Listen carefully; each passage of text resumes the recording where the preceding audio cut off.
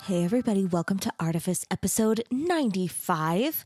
This episode is a really special conversation with a really special lady, Holly Nielsen. Her story, like the story of kind of how she is building her master's thesis, is pure magic, like capital M magic. It's the kind of magic that, we think about when we think about really evocative art. And I can't wait for you guys to hear it. It's such a cool story. And Holly is just lovely and so talented and just a person that I'm really excited and happy to know. I don't have any of my own news this week. I mean, I think you guys know by now, if you've been paying attention at all, that my songwriting course came out on April 1st. So if you are a person who has always wanted to compose or you want some new strategies as a songwriter, it's great. It's a great course. The reviews are glowing. That is the word that I'm searching for on this Monday morning that I'm recording this intro for you. The reviews are glowing. So if you want to check it out, go to my website, which is emilymerrillmusic.com. That's EMILYMERRELL. My last name has that extra E. And you just need to go to the store. So like click on the shop tab and the songwriting course is right there. The other big thing that I'm working on this month is just the new album. So I'm making a bunch of like live videos that I'll start rolling out in June, I guess, and taking photos and recording vocals and really, really digging in before the summer gets hopefully very busy with gigs. I'm looking forward to all of that. So I'll keep you posted. And of course, the best info always goes to my mailing list first, and sometimes exclusively. So, if you like kind of what I'm about and what we're talking about here, make sure you're on my mailing list. You can join it from my website, which I had mentioned just a few moments ago. There's good stuff there. Blog posts and essays and all kinds of things. I try to put all of my very most artful thoughts in the mailing list first, and then, trickles down everywhere else. So, okay, that's it. That's my news. And I'm going to give you a better introduction for Miss Holly Nielsen now. Holly Parson Nielsen's art encompasses painting and drawing, mixing abstract elements with narrative impulses. Much of her work is created through the element of line, using mixed mediums of charcoal, graphite, watercolor, and/or acrylic paint. As an illustrator, she has published with a variety of publications, including Covenant Communications, Hickman Music Editions, the National Society for John Steinbeck. In 2018, she received the Moonbeam Children's Book Gold Medal Award. Holly has taught as adjunct faculty at Utah Valley University and is currently an instructor of record at the University of Utah. Her work has been featured in group exhibitions at East Idaho Museum of Art, the UVU Faculty Show at the Woodbury Gallery of Art, and the Hemming Village Juried Exhibition. She presented a solo show at L.E. and Thelma E. Stevens Performing Arts Center in 2018 and is currently collaborating on a group exhibition titled A Sense of Place, sponsored by the Utah Museum of Fine Arts. Holly is currently an MFA candidate at the University of Utah. Her thesis exhibition, okay, pay attention here, you guys, Reclaiming Motherhood, I Will Not Vanish, will open May 24th. That's this year, May 24th, 2021, at the Gittins Gallery at the University of Utah. The show focuses on resilience, reclaiming motherhood and personhood, and dealing with past trauma. She uses acrylic paint and charcoal to create an atmosphere partially removed from reality through a fantastical lens where images and motifs transition and shapeshift through a narrative journey of a central character. And if you guys live in Utah, you are not going to want to miss this show. It's stunning. It's incredible. So mark your calendars. Holly's show starts on May 24th at the Gittins Gallery. If you need more information, you can look on Holly's website, which is artbyholly.com, or you can reach out to me. I'm happy to like connect you to, where you can find the gallery, but you're not going to want to miss it. It's incredible. I've seen a little bits and pieces of it, and I cannot wait to see the whole thing. So this will be good timing. You've got about a month to get that on your calendar and get it in your schedule and get your vaccines, et cetera, et cetera. But it's not one to miss. So I think that's it. I hope you guys are enjoying your springtime so far and enjoying this month's episodes. And this will be no exception. So here comes Holly. Great art almost feels like magic. It opens our minds to brand new ideas and teaches us to see ourselves and our world more clearly. Of course, behind all great art, there are artists, and I think that's where the real magic happens. As we go beneath the art itself to explore how artists do what they do, we see glimpses of the sorts of creativity and resilience that lead to the art that moves our world. And maybe we can learn to borrow some of that magic for our own thinking. That's the goal here. And now that we're on the same page, let's dive in. I'm Emily Merrill, and this is Artifice. Yeah, so you can have the mic like really close, and then just be comfy. Cool. If you're cold, there's a blanket. You can put your feet up. Like just whatever's comfy is the right answer. That sounds good. Yeah, good. Any questions before we start, or are you kind of just ready to go? I think I'm ready to go. Okay, yeah, great. Let's go for it. So I always like to start with people by talking about their childhoods and specifically what you were like as a creative child. So what I'm just kind of curious, like what was the kind of early evidence that you had like a creative mind or a creative sensibility? Well, my mom would describe me as being able to draw before I could like talk. Wow. Yeah. I also grew up in an artistic family. Okay. Both my parents are artists. My mother is artistically trained. Turn you up. Okay. She's got a degree. What's the first degree? Oh, we've got Bear. Howdy, Bear. He hasn't made it into this room in a long time, so you should feel flattered. Bear, don't bother Holly. Come over here and bother me instead. Sorry. No problem. Anyway, so I have dyslexia. Okay. And so growing up, that was being able to create stuff was my outlet and like that lifeline. Makes perfect sense. Yeah. Yeah. And then your mom, sorry, what did she do? What mediums? Painting, drawing, traditional stuff, but she really hardly ever did two-dimensional art with me growing up. Okay. My dad is a two-dimensional artist, so I don't know how much she just felt a little, I don't know if she felt a little insecure or there was maybe some tension there or something. I don't know. And I haven't really ever asked because my dad is super supportive. So and also, there are 7 children in my parents' family. I was going to say, where are you in the birth order? The oldest daughter and the third oldest child. Okay.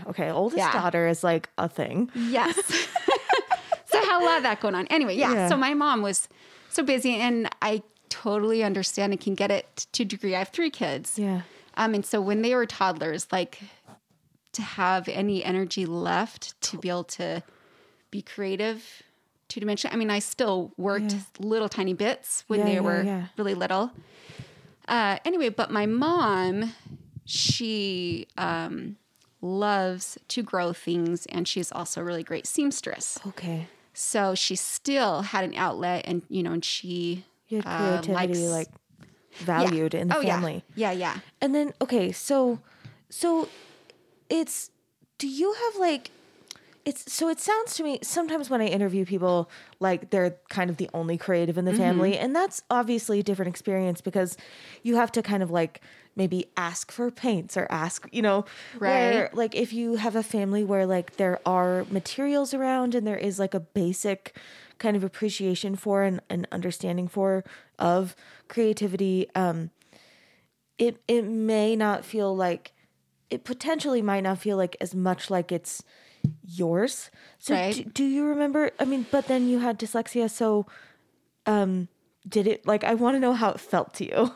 Like as far as my place within the artistic world, Just that like- was my family, or No, maybe more like how creativity felt like it was part of you. Like, I'm doing a bad job. Oh, it's good.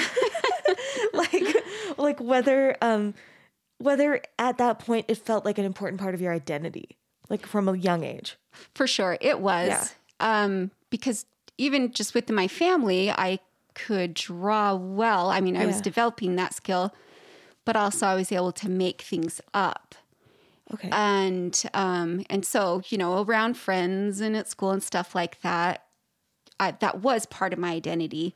Holly can draw. Sure. And so, you know, and I'd make up little characters and stuff like that, but I also could look at stuff Yeah. and be able to draw it well Yeah. for my age. And I think Bear kind of came in and we got interrupted, but I think you were gonna say that, like, what were you gonna say about the experience of like being dyslexic and how that related to your early creativity? Okay.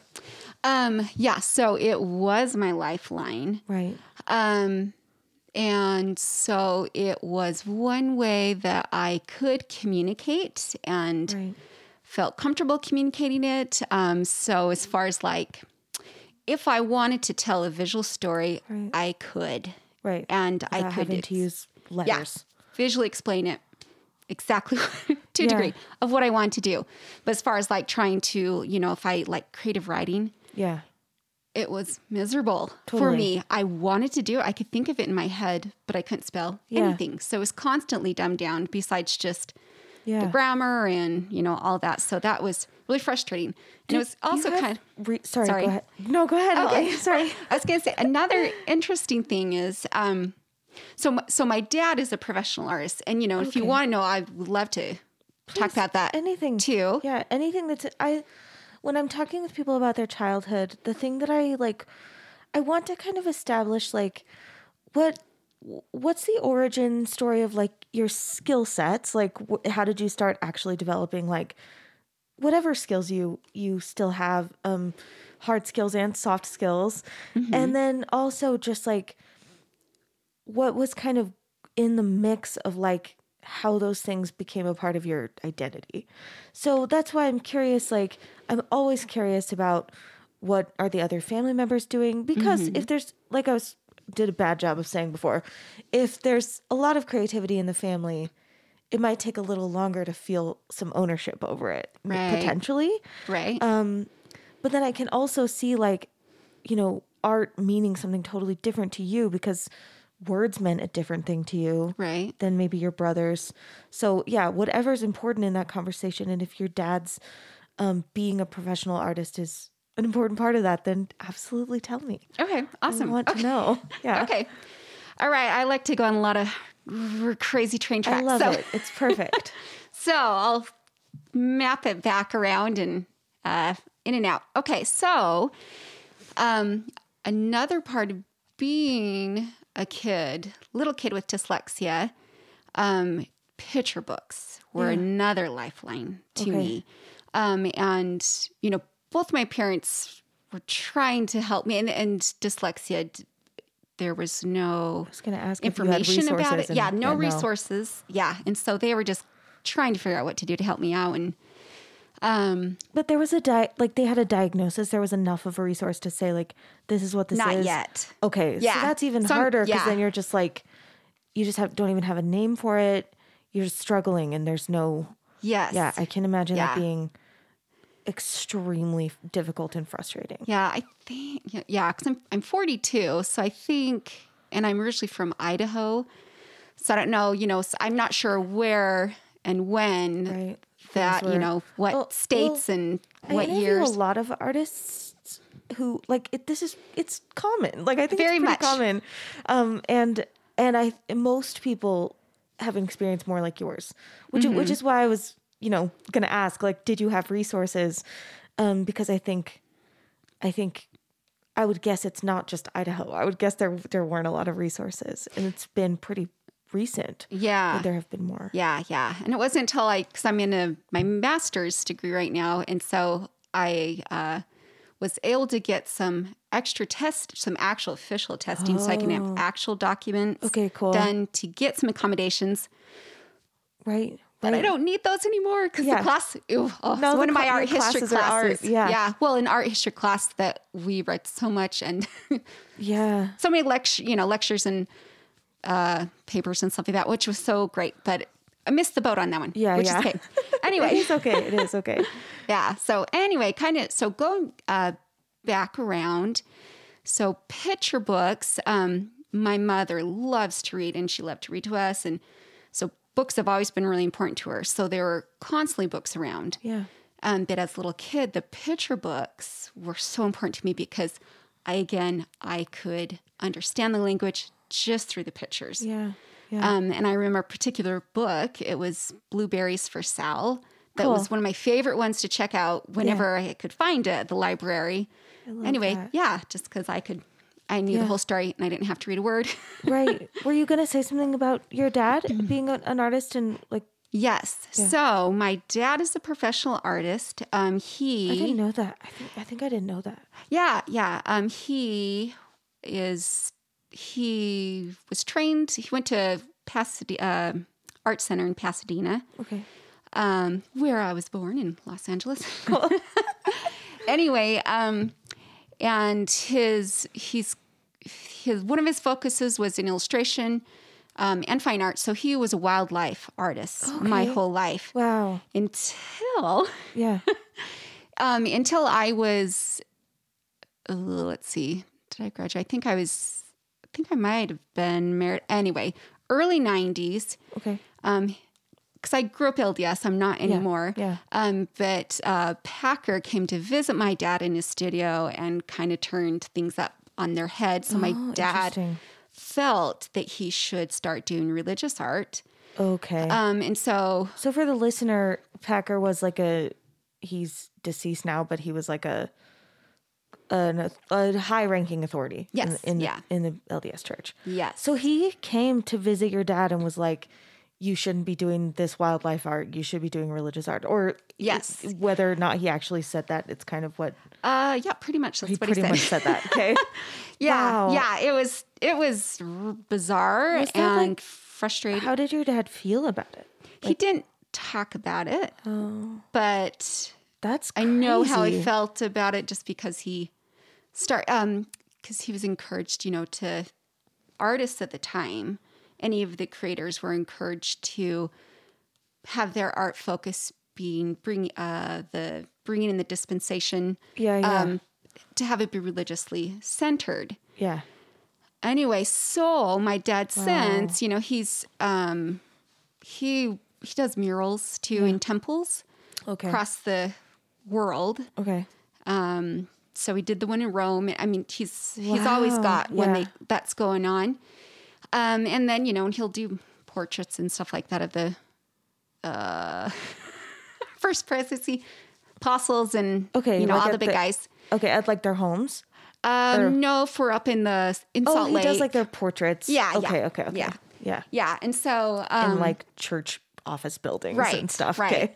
Yeah, and then my dad's brother is Del Parsons. So my maiden name is Parsons. So Del Parsons, he's the one that's done I did not put that together until I mean, you put it together. I did not realize that. Okay. Yeah. So I do come from come from like an artsy family. A heavy art family and like a Mormon art family. Yes. Yeah. So it was interesting. So my uncle Dale, that's a whole different like context. Exactly. Yeah. So this is a very interesting different lens. Yeah, that's. I mean, do you? From. I think maybe some of my listeners are LDS and a lot are not. Like you can speak totally freely. You can say whatever you want to say. Don't worry. Is there anything you want to say about how that element like colored your relationship to art and creativity? Like, because I have to imagine that it did. For sure. Through the lens of Mormonism? Whatever you want. I mean, just I guess like what I'm curious about hearing you say that and kind of realizing that is like,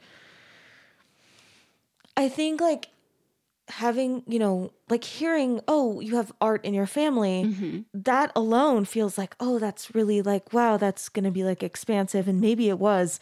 And then hearing that it's like a lot of religious art makes me feel like, well, maybe that gives you a whole different, like your relationship to art is like a whole different thing and has different boundaries. But, I'm totally just guessing. Right. Well, there's actually a little bit of both. Yeah. Okay, great. I'd love to hear about it. Okay. So, there's, kind of not sidestepping. So within Mormonism, there's always going to be everyone has their own sort of little, I've heard the phrase buffet Mormon. Sure. So my parents were both that way with Mormonism, and they had their own different little bits. Plus, they were that way in the art world as well. Okay, so like they were kind of participating in like the broader art world. Yes. A little, and maybe kind of. Yeah, and trying to funnel it into this buffet idea. I'm trying to like translate for the listener because it's so like. Picky choosy. Yeah, like these. What you believe in, what you don't. These colloquialisms are so like, it's a shared language for us. But, right. Yeah. But yeah, like not, like maybe not being like 100% Orthodox. Is that maybe like a.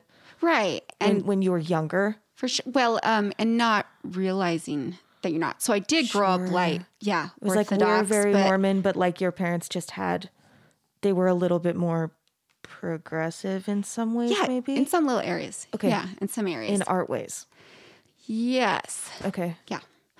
As far as like Don't worry about your mask. Like, okay. I know it's just part of it, but actually like, so for the listener, we're just noticing this mask touching the mic, but it doesn't really sound like much on the other end. Super. So don't stress about it. We're talking to a soft muffled I know. microphone too. So, anyway, so as far as my exposure to art was very broad and big. Yeah. Though my dad went to college, so we went to the college in the mid 70s.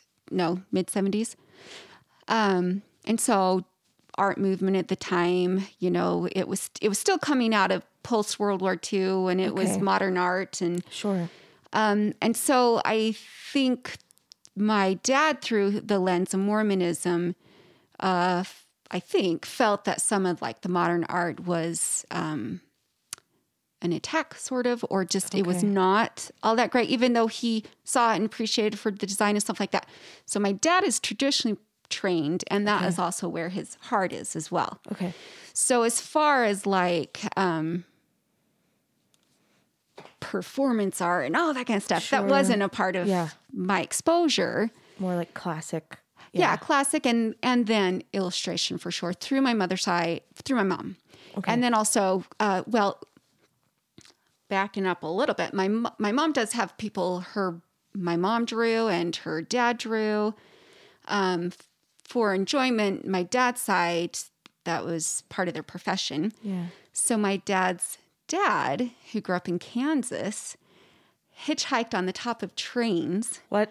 Yeah, he lived during the Dust Bowl. Cool. He even saw it coming as a little kid. He remembers describing the wall of dirt coming, dust. So he hitchhiked, I think he was 17, 19, 18. Cool. I can't remember. On the top of the trains to go out to California. So like the whole Grapes of Wrath. Cool. He didn't make it that far. He stopped in Utah, met a Mormon girl and married her. Okay. Then eventually moved to Rexburg, Idaho, started the art department in Rex College. Wow. Yeah. So then my dad. That's a crazy story, Holly. I can't believe I didn't know that. Yeah. Yeah. So that's interesting to have because Del Parsons is like a name that everybody knows in Mormonism. He does like all of so many classic like Mormon paintings. Mm-hmm. And I would have never guessed that this is a family that's like just almost like first generation Mormon, right? From somewhere else. Was he Mormon in Kansas? He recently joined there. He and his mother. Still like a pretty new, not these like long, deep like pioneer roots. Right. Yeah. And then starting the art department and like having this kind of probably like huge influence on like Mormon art I don't know. That's just interesting. Yeah. As far as like, training them. Well, and see, this is an interesting thing that comes into play, where the Mormon religion and the broader exposure to art kind of collided, but intersected. Yeah. So my grandpa's classically trained, and he's, he painted nudes, and he's done that in his entire career. Cool. And so it was kind of funny for my like little cousins and I, when we were little, we'd go and snoop in his studio and be like, oh my gosh, it's another naked painting. Anyway. And so, and I think that my dad felt kind of uncomfortable with that. Okay. So and he was pretty much first generation-ish. That's what I mean. Yeah, like kind Mormon. of in terms of like the culture, like kind of first generation. Yeah. So he was trying to figure out how to merge them together. Yeah. And he grew up in Rexburg. And then he did get one of his degrees out in California, one of them. Okay. And then came back, and then he actually took over my grandpa's position. My grandpa retired, and then my dad got hired. So my dad kind of like developed the illustration program there, and a whole bunch of others. And wow, this is this is different for you, like being an artist. What do you want to say about it? Like, I just mean like compared to like a lot of my other guests, like you have this like history in art that is like storied. Like there's like stuff like this, these things are like complicated. Like I just imagine that your relationship with art is a little bit complicated in a way that's kind of unique to you. Right. For sure. For sure it is. Yeah. So, was it complicated when you were little, or is it just kind of more later in your life? It was different stages. Okay. So when I was little, being in an art home and then extended art, because I have, so my dad's siblings, two of his brothers are also, so Dell and my uncle Nolan, they're both professional artists. Then he has a sister who's a professional artist. My dad has 5 brothers. Okay.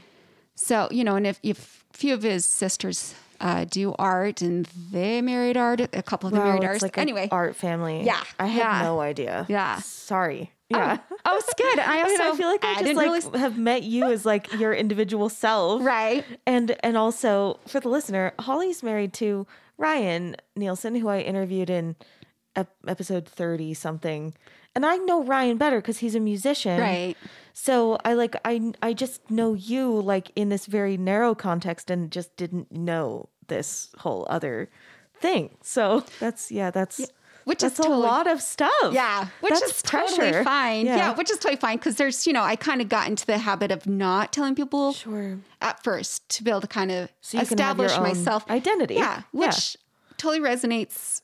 With like other people that are like, I grew up and my mother's a professional singer or actor, or whatever. Yeah. So I don't mention that until later or whatever. Because you want your own identity, which is why I asked about that in the very beginning. Like having parents that are professional creatives can make it, I think, a little difficult for a child to start to build their own relationship with creativity, potentially. Or it can be easier because, it just depends. But for you, like, it's not just your dad. It's like this huge like art family. I have Crazy.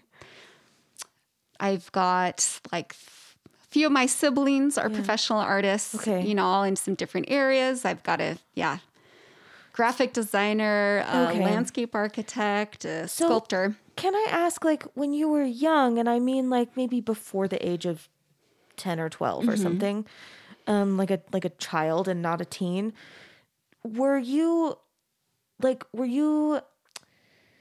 did you have lessons, or was there like, okay, Holly, like this is how we do these things correctly, or what, like, were you able to kind of like explore, like, what was your relationship with the like skill development? Right.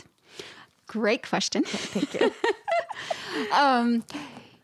So the environment of my home, you know, there was constantly opportunities to be able to create because there was supplies Stuff on everywhere. end. Yeah. Clay and anything, you know, you could draw on, or markers or crayons or Yeah. some paints, but that was very, Yeah. messy wise, over someone who was overseeing that. Anyway, Sure. Yeah, which I you're kind get. of skirting I over get it. that. Oh, you mean, okay, there's overseeing it as far 'cause as it's like paint just and it's physical messy. mess. Yeah, Okay. yeah. Okay. Yeah. Okay. But as far as the environment was, you create to your heart Wow. extent. And as far as and my dad and mom, sometimes my mom, you know, if you asked her to do stuff, she's, the older we got, she, you know, would chime in more with us. But the way that my dad, if we had like questions, you know, he'd be like, come and ask me questions if you want to know how to draw something. Cool. Come and ask me, you know. So it's, Yeah. I'd be like, how do you draw this eyeball? Okay, cool. Yeah. I'll show you. Cool. So there was never, you know, pressure. You need to draw and stuff like that, That's excellent. which is great. That's excellent. Yeah. And then with my dad, there, which has been a great influence on me as far as, well, and he teaches. So I've been picking his brain my whole life. Okay. And I took classes from him when I went to Rex College. That's now BYU Idaho. Okay. Yeah. Train of thought. He's influenced you. You've been picking yes. his brain. Okay. Okay. Yeah. Okay. So one of his focuses, he so wanted to be able to make sure that my voice didn't get lost along the way. amazing. Yeah.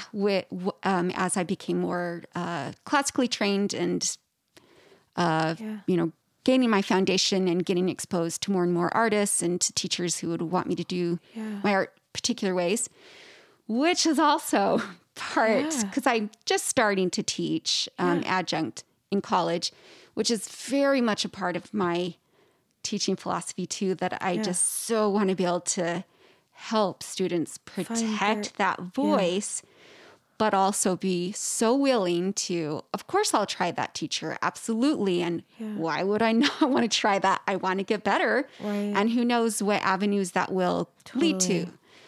Anyway. So you were like older, you were like an adult already when your dad felt like he had to start making a different kind of art. I don't know what my question is exactly, but like, I guess I'd like your thoughts on this idea that, like, you know, your dad always wanted to protect your voice, and then like maybe his voice got a little squashed. Like, Right. did that surprise you, or like, Yes. Actually, it made me furious. yeah, because that's, I mean, And I know when to talk to. Plus, also, I was still Mormon at the time. yeah, But I was, you know, constantly trying to like be my own buffet Mormon, trying to figure out, okay, these parts are important to me. Yeah. These parts I don't agree with. yeah, You know, these parts, oh my gosh, that scares me because I'm not sure about that. I'll put it on a shelf. yeah. So Because if these values are in your home, it sounds like as a careful practice of like you explore like you know, your creative voice is the more important thing, and then like I'm here as a resource. Yeah, I can imagine that being like jarring for like potentially your entire family to have like that value system kind of disrupted. yeah. So it was totally like a bizarro, you know, double standard. Not him having, you know, I mean, a double standard experience to see happen. Yeah. Like a like a values, like just a weird like affront. Yes. Yeah. Yeah, it was. And I've never talked to anyone in my family about this. Wow. So I would love somehow, because, trying to remember now. So this is, what year is this? I was like 97? 2021. Yeah, I know. She's thinking of a memory. I'm like, Holly, it's 2021. Yeah, no. In the past. Yeah. Oh, anyway, early Late 90s. 80s. Oh my gosh, I can't even think. It was probably Ryan, 90s. see, this is another thing with my dyslexia. There's another area of the brain that is just math. Yeah. So I've got the language troubles and math, and that is my actually biggest one. So Okay. dates, so probably times, 90s. Gone. Yeah, 80s in the is 90s. too long ago. Yes, Yeah. in the 90s. So my experience of seeing what happened is he came to my dad's studio. He was really only there for 5 minutes, period. Walks in, chastise him Oh my gosh. for not using his art to be able to exclaim the gospel, and leaves. My dad turns his career somewhat upside down because he used to, he would produce, he would outsource it, but he would sell prints of his paintings and also sell paintings. Okay. You know, and it was international. Wow. And just like, anyway, made me so mad. Yeah. What made me mad is that this man came in, spends 5 minutes with my dad, turns his career upside down, but that he did not know my dad at all. Yeah. My dad's heart is in nature, and part of his art is recreating nature and what is so important to him. And also to my dad, the creations of the planet are spiritually important to him. Totally. And that was one way that he was able to explain participate in that. The gospel, God's creations. Yeah. And it just made me livid. And at the time, it, also kind of freaked me out because I was like, oh, this is when the top authority, I don't know if he was in the first president. He was an apostle for sure at the time. So one of the top guys. Anyway. It made you have questions too. Yeah, that put a big old chunk in the dam. I've been reflecting like personally a ton lately on like my own art identity, which like feels just ever changing and like, it's something that I like for totally different reasons from you have like a complicated relationship with, as so many of us as artists do have complicated relationships with our own artistry. But this piece of like, your art needs to like glorify God. Right. Really affected me as a teen. And when I made the decision, like I think about this so often, it's such a complicated thing, but like I loved art and I loved all kinds of art and writing and music and drawing when I was little and felt very moved by art. And like, I think, I don't know, that was kind of innate for me. And then as I got older and kind of got more serious about my creative skills and, I had a lot of guilt about it. Like I had guilt about being creative. I don't think I've ever talked about this on the podcast, which is crazy. This is like, I've done this is like, I think my 95th interview and I've never talked about this, but yeah, I had like guilt about, whether or not the art that moved me was like serving God. Like I really like from probably the time I was like 11, 12, like had a lot of guilt about that. It's such a freaking weird thing. And that's something that like people who didn't grow up in, I think it's probably like pretty particularly Mormon. Mm-hmm. Like, I don't know about like art in like Jewish Orthodoxy or like art in evangelical, but like, I know the evangelical church is not like institutionalized in the way Mormonism is, where like, I don't know. I feel like this experience of feeling kind of like guilty about the kind of art you make is probably like kind of uniquely Mormon. I understand that. Yeah. And I totally get what you're saying. Yeah. I totally get what you're saying. Yeah, because that is very much part of the culture. You know, you're doing it to edify and be an example of the outside world of Mormonism through your art. Totally. Like if I was really moved by like, I loved like Pink Floyd when I was a teenager, I felt like I couldn't like tell anybody. Like, I felt like this isn't supposed to be. And it's not because I felt like guilty for listening to it. Like it wasn't that. It was that I felt like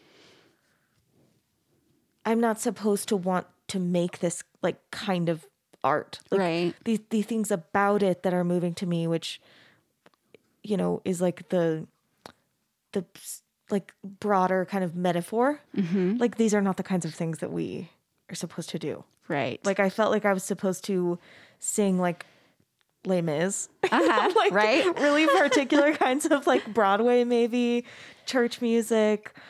Yeah. And Right. it's a weird thing. So did you feel any of that as a youth? For sure. Okay. Yeah. Okay. For Okay. sure. And yeah, it's kind of interesting. And so I'll talk about, as a kid, as a youth, and then kind of like where you that started has to actually diverge. made a turn for now. Okay. Tell me everything. Yeah. So Okay. so we talked about your childhood. If there's anything else that you feel is important about like your creative development, like I'm really interested in human development too, which is why I like to kind of talk about like, you know, how does our human development like intersect with our art development? So I think we talked about your childhood. I'd love to know about how your relationship to art changed like in your teens, and then Okay. like how it changed as you were moving into adulthood. Okay. So yeah, you Okay. can tell me whatever Okay. you want. So when I was in 4th grade, I developed this little character. She was like 3 inches tall. In the rest of the human world, I'm short.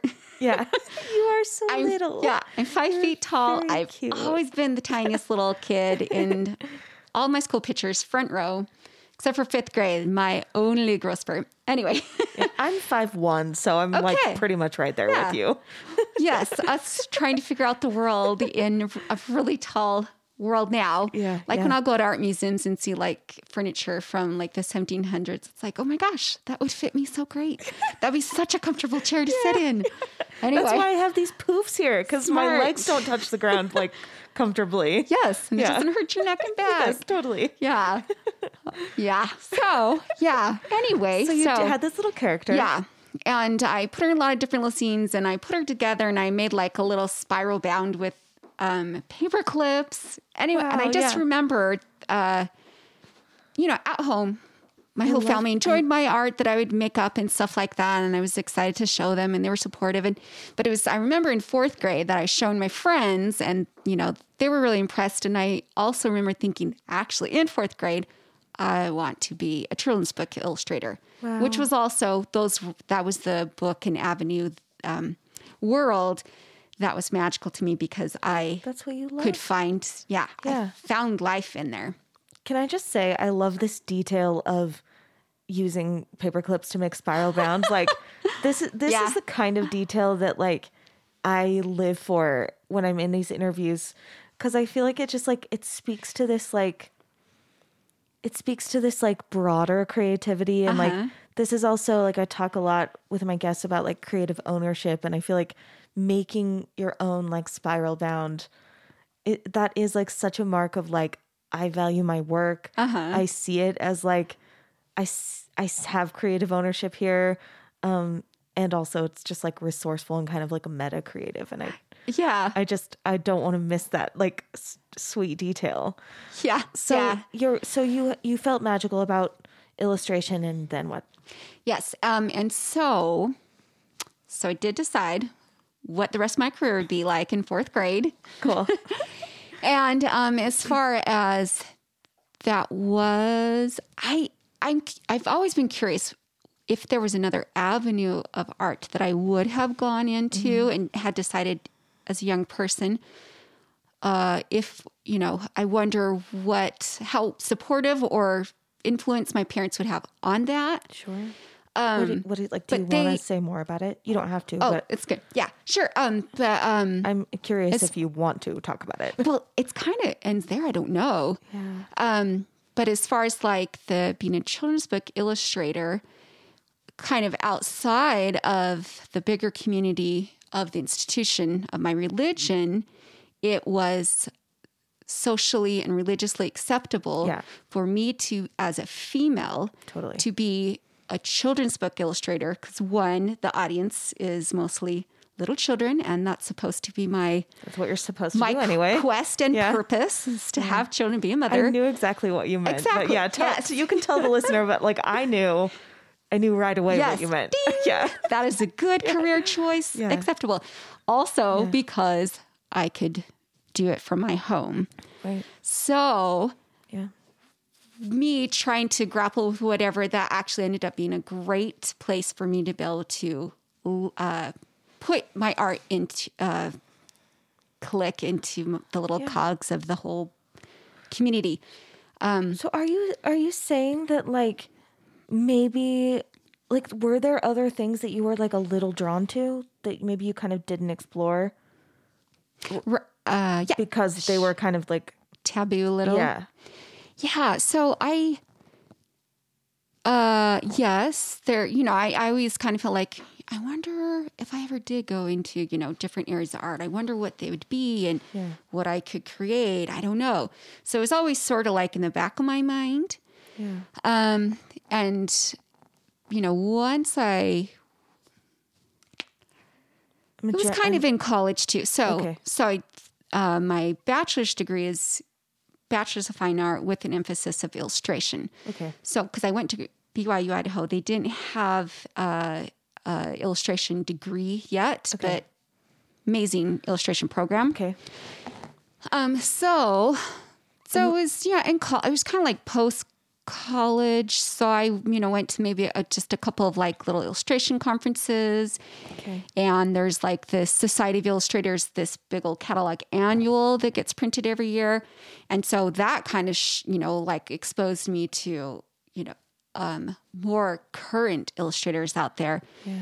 And their types of art and illustrations and so stuff that could be a little less female Mormon acceptable. Holly, I'm so curious about this. Like, this is one of, like, I just kind of mentioned, this is something I've been thinking about a lot lately, and it is such a unique experience. Mm-hmm. I think, like, as women, like, in this kind of LDS context, and then we both have left the church and like trying to kind of like, for me, a lot of it feels like trying to like gather up like these maybe pieces of my identity that I either didn't explore or develop as a younger person, or like abandoned, like cut off hard. Right. Just before we talk too much about college, is there anything you want to say about your teen years and like how your creative skills and your kind of like artistic identity changed during that time? Or was it just a pretty like clean trajectory from that 4th grade decision to college? That's a great question too. So, sure. There's some little ebb and flow going on. So first, to get a little extra background. So my family is very devout Mormon, but normal-ish too, which is not saying people who are Mormon are not normal. Just like very devout, but like assimilated. Yeah. Okay. So I was a kid that was like, tried to follow things to a T. Yeah. I was like in the seminary council, and I was like went that on too. a mission, and I was I didn't do that. general, what was it called? Oh my gosh, Like Laurel president? No, stake primary president. Okay. That means she is the highest ranking female leader in like the regional for over children.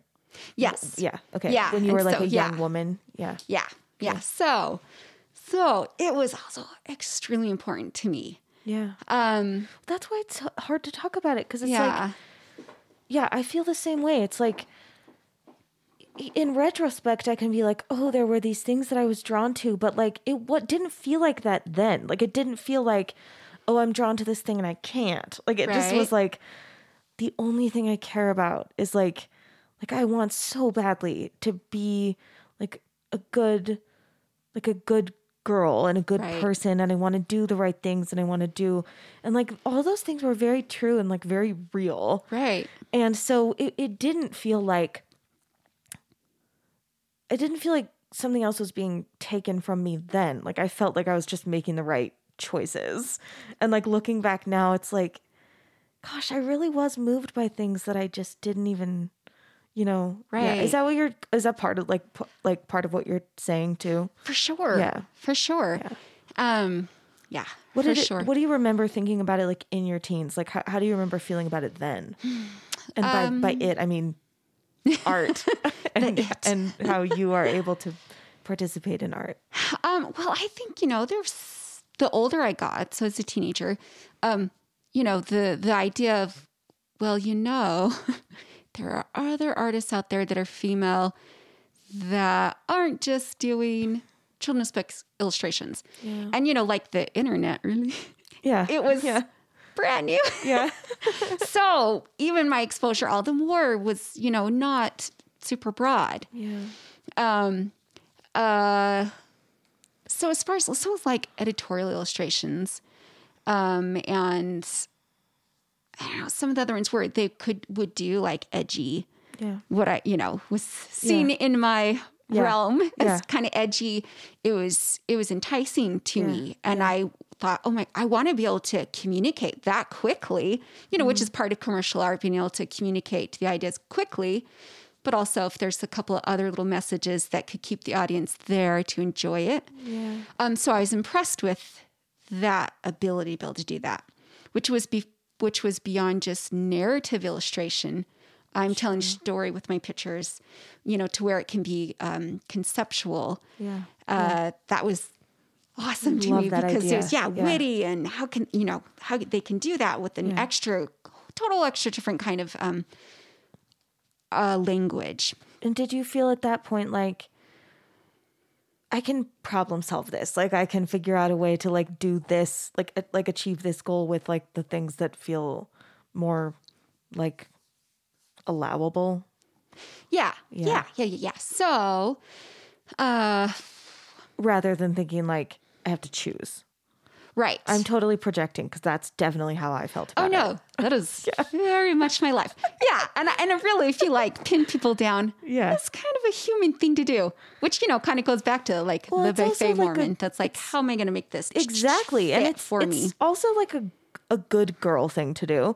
Right. It's also like, I mean, when you are like an assertive, like, I don't know, maybe for lack of a better word, like brave-ish kind of a person, like that's kind of just your personality, like you want to do things, but then you're in a context where as a girl you have to be really careful, like you have to be very, it is like I don't know if even problems, it's like you have to be strategic, like even if it doesn't like feel that way to you, like in order to get yourself doing the kinds of activities that you like, you have to kind of chart a little bit of a different path. So I can fully relate to this. I mean, I felt the same way when I was 16 years old and started hearing jazz for the first time and thought like, oh my gosh, like this is something else. Like this is something different. This is affecting me in a brand new way, but like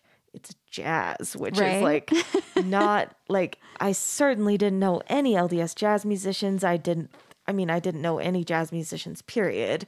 And definitely felt like this is kind of a risky one. But then I reasoned myself into it, like my teenage brain, like, and I do mean like my teenage brain reasoning through this was definitely like, well, if you can be like a Mormon person who does this, and then like, you can make it kind of like your own thing and be like really careful about like how to like, so I definitely remember thinking in this kind of like, I'll just do something totally mine. Like I'll just do something different that like fits with what I feel like I am supposed to do. Anyway. Right. Yeah. Exactly. Well, because first off, I was a Mormon female, and it was, there's the door making space and opening for females to have careers and can also be seen as a good full Mormon. Yeah. That door is opening way wider. It was more closed back. Even when I was, Right. I'm about 10 years younger than you. And even when I was that age, it was still like, was hard. Right. It was Seriously. hard. Like, Yeah. just conversations of when I grow up, I want to be, I know. that's a career. Yes. Yes. dear. Yes. And I fully relate to this idea. Like, I reasoned myself into this jazz studies degree. Like, the way that I thought of it was like, I can teach singing lessons from home, still be a good mom. Like, okay, so that was like a placeholder that made me feel safe enough about it. And then I just thought like, I just was so naive about it. But yeah, I really thought like, well, I'll just really make it like my own thing. Like, I don't know. Yeah, it's 100%. Yeah. Yeah. 100% get what you're saying. You get it. Yes, exactly. Yeah. How can I tailor this and how can I change this square peg into a round peg and jam it into that round hole? Yes, it's really possible. It is possible, mostly. It is kind of, but it's also so complicated. Yeah. And so difficult. So you, as a teen, you were kind of having some things, but it was like not a wrestle you were like really allowing yourself to like really have yet. Yeah, probably the largest wrestle though that I was having, which very much, my art crossed in and out of. I was just born total feminist. Yeah. My mom is a closeted feminist. Yeah. Yeah. So she and her mother and she has one sister. They're totally feminist, but it was so bizarro. I get it. Yeah. I get it. I know. Yes. Edited they would be, which is also part of the culture. Yeah. So I totally have sympathy and feel for them. Yeah. Before when I said like kind of brave, that's what I meant. Like you just have this energy that's like, I am going to do things. Like I'm going to do things. And it's just like built in. I see that in you, even like the little I've talked with you. Like I just know that's true. I think I just recognize it because I have that thing too. Yes. It is oozing in the air. But then you're, as a teen, you're just like, I don't know how I can make it work. Yeah. And I was seen as the good girl in my community. And but also just this closet feminist that was just trying really hard to make space. And, oh my gosh. And both of my parents were supportive that way, especially my mom, who's a closet feminist. Anyway, so I thought that avenue. Okay. Oh yeah. So actually, being a feminist just kept colliding with parts of Mormonism that I was not okay with it, and I didn't know who to talk to. I didn't know how to talk about it. And so much of it you do push down and compartmentalize. Yeah. And there's when you problem solve it. Exactly. Yeah. And one of my ways is I'd be like, so this person said such and such, I'd make up this person that was myself, asking questions to my parents, and they're like, oh, I don't know. Hypotheticals, asking for a friend. Exactly. Yeah. And so, however they reacted would gauge my any more on that subject. Oh my gosh. So anyway, so when I did end up leaving the LDS church, anyway. How old were you when you left? I was 32. Okay. Is that right? Okay, 2000. So what happened in your art development in like that decade? Like between like high school and like, I know it's a little more than a decade, but like that decade-ish, like what happened, what's important in there in the development of your hard skills, your art skills, in the development of your creative skills, which I think can be more like mental and social, and then your identity. Okay. What's important in those decades? Yeah. I can remind you. We can go great. one at That'd a time. Be good. Yeah, let's do it. Which one do you want to talk about first? Creative, like hard skills, soft skills. You don't have to talk about them separately. Sometimes they're together. And then identity. Okay. Between high school and now, or like kind of as high school and like when things started really changing. Okay. Yeah. Let's see. So after high school, I went on admission to Texas. Okay. And I was in a college station. So I got to meet people from all over the world, which has always been a part of a love of mine. I want to know other people, and I'm curious, and I want to hear their stories. I love stories, and I love culture, and We're I think we might be kindred spirits in this way. Yes, I believe. Because that's why I have this podcast. Like, because I love hearing people's stories. Mm-hmm. You know, it's like the whole, like, I love it. Yeah. And I also moved to Texas, not on a mission, but for college. Okay. And met all these different people and was like in heaven about it. Yes. Yeah. I relate to that too. Yeah. I would get in trouble because I'd like to tell me more. And I want to hear, I want to learn about your food and, you know, all this stuff. Yeah. And my companions would be like, we're supposed to be teaching them. I know, but this is humanness. Yeah. This is part of our family. Yeah. Anyway, because I would like look through National Geographics. My dad had those and I would eat them up as a kid. Yeah.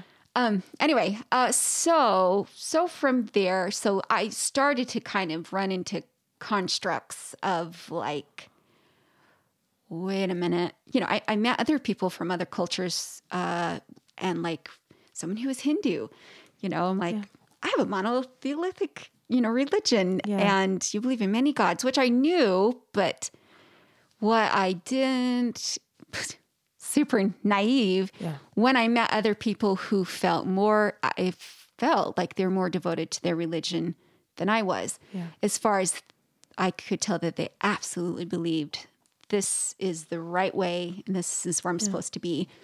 And that, you know, that put a dent in the works.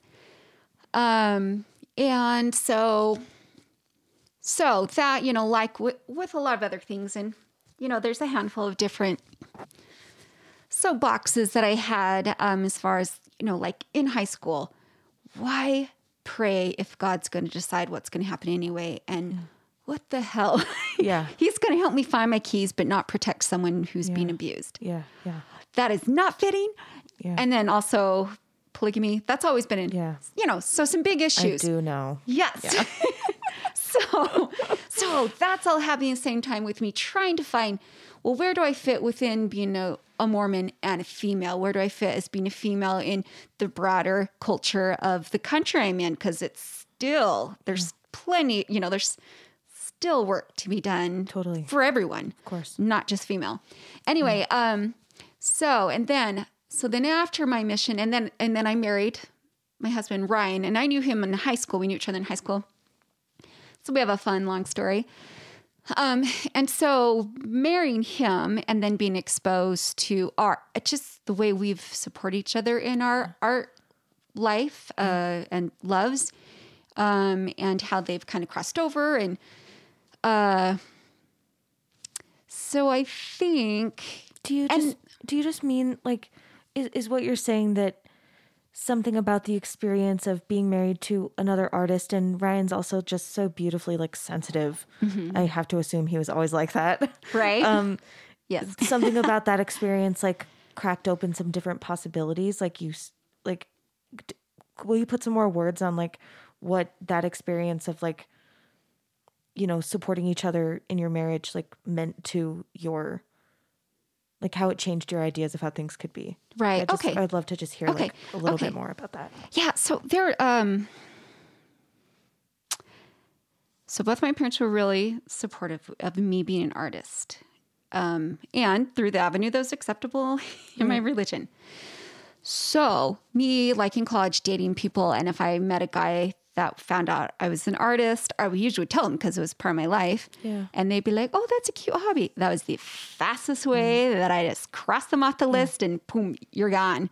Yeah. So I had that experience a lot as a single like music major. Yeah. Horrible. Oh, that's cute. You're an artist. Yeah. Oh, honey. Yeah. Sorry, this is not going away. Yeah. Yeah. Anyway, so Ryan was an artist. Yes. Yeah. So he understands it. And he also, you know, there's been a lot of times that both he and I have been like, you know, if I was married to anyone who wasn't a creative, an artist, I don't know what I'd do. Yeah. Because we know that it's part of our souls. If we couldn't create, we'd die. Yeah. And I've interviewed a lot of male LDS artists or Okay. formerly LDS artists who do like there's a lot of pressure there too. It's in some ways I think easier for Mormon women to be artists because you can kind of like act like it's a hobby a little. Okay, Like, right. I see what you're where saying. Yeah. like male artists like I just am trying to say like if it's not clear to the listener like the way that Holly's supporting Ryan is not being like get a real job. Oh, right. You know what I mean? Because Exactly. like that's a pressure that like a career in the arts is difficult, and men in the LDS culture are gonna get, well, that's, you can't support a family that way, and women are just gonna get, you can't have a career, Right. which is like, Yeah. I mean, so I can totally see how both of you are like a lifeline for the other in these different ways. Like you have a different set of pressures than he has, but like art is not a great fit for either. Right. But you both understand how essential it Yes. is for Yeah. the other, Yeah. Yes. and therefore get to keep kind of developing it in a way that like possibly in another marriage it would have been different. Yes. Yeah. Yeah. Yeah. Absolutely. And so as far as like exposures, me meeting Ryan and getting exposed to jazz, Yeah. which you Yeah. understand Yeah. that amazing world, and how complex it is and exciting, and have, being able to, and here I am, a two-dimensional artist trying to explain something to, Yeah. to a jazz artist. Go for it. Anyway, Yeah. when you are performing and improvising in the moment, you are creating something in the moment with all the other musicians on the bandstand, which feed off of each other and also the audience. Mm-hmm. It was such a different world for me to be exposed to that I just went, oh my gosh, what is this? Yeah. This is magic. That's how I happening felt about it in too. the moment. Yeah. And I'm feeling different things that I've never felt before. Yeah. And then Ryan coming with me to, we'll always, whenever we travel, we always will go to find the art museums that are there. And, just me getting just totally geeking out and Yeah. explaining and so it's been great. Just the different worlds that we've been exposed to that also very much relate to each other. Yeah. Okay. So what was the, Yeah. the Well, I one? wanted to know about the development of your art skills. Okay. Like, because you went to college during this time, like, Right. and you're pursuing illustration. So how did like maybe, I love talking about, like, my favorite thing is talking about these like identity things, like how did you like become, Right. but I also think that it's interesting, and whenever I remember to ask about it, I like talking about it of like, were there struggles with actually developing your skills? Like, what did you kind of have to go through as like an artist in okay. terms of like Right. practice? Like, because those young Right. adult years are often like the time that we really like have to be like, oh my gosh, I can't just like, have talent. Like I need to like work and your butt off. yeah. Is there anything you want Yeah. to say about that? Totally. Okay, great. That's great. Yes. Yeah. So even though I was growing up in an art family, I was such a chicken with color and with painting. Okay. Yeah. I really did. So I drew and drew and drew, till Yeah. the day's end. But I did not do color painting until I got into college. Okay. So my first exposure to that is a freshman in college who came from an art family. And so I'm like, oh my gosh, I felt really, And everybody knows. yeah. Yeah. Everybody knows. You Yeah. know, and it kind of worked out when I was in my dad's class. So we would try not to let anyone know. But I mean, That's the longer I was with everybody, they knew that I was the teacher's daughter, which is also kind of interesting because every once in a while, someone would be Yeah. a little bit of a punk. totally. Of Like, course, you're going to get good grades Yeah. in your dad's class. That's really and hard. Anyway. Yeah. Yeah. I never said anything, but I had a friend that liked till I took them to town. good. Well, where in the heck were you? Yeah. She's still up clearing, Yeah, practicing, until it's working time to hard. get kicked out of the Yeah. building drawing. You Yeah, pansy. I don't know. Yeah. Anyway, so I had to work my butt off with painting. And I, even when I graduated, I still felt a little bit behind as far as like my oils and acrylic Yeah. abilities, but my love is watercolor. Okay. I just love what it can do. Yeah. And every single medium, every single medium has its own little Special tool things. house. You Yeah. got to figure out, what it does and can't do. And then as far as like my art, just with, like perspective and all those kinds of things, I just kept working my tail off, to be able to get those skills down Yeah. and honed. And then within the illustration world, being able to figure out how to keep my voice, Yeah.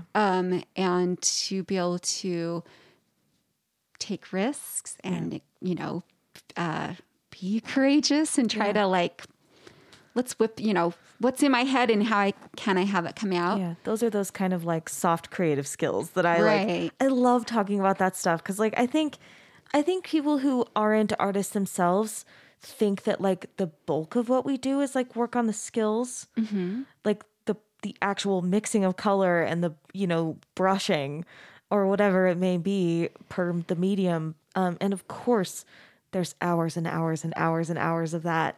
But so much of what we're working through as you're moving from, a hobbyist to a professional, like as you're moving yourself through that bottleneck, or whatever, so much of what we're working on is these like creative resilience. Like how do I cultivate inspiration?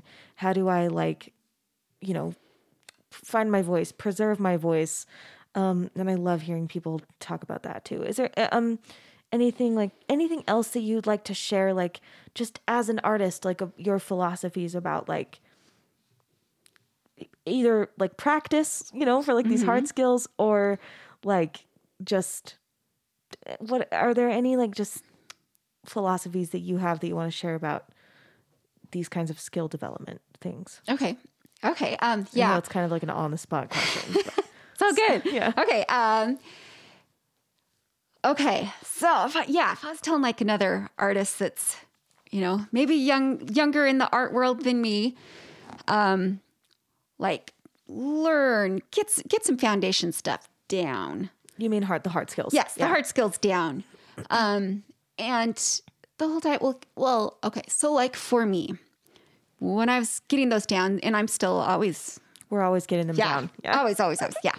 So, and as far as like, things I could do to try to remember my voice and try to cultivate a environment for it. When I'm constantly looking at stuff because I love art, and also why in the hell would I not? Yeah. Yeah. And that only makes you better, and life enjoyable.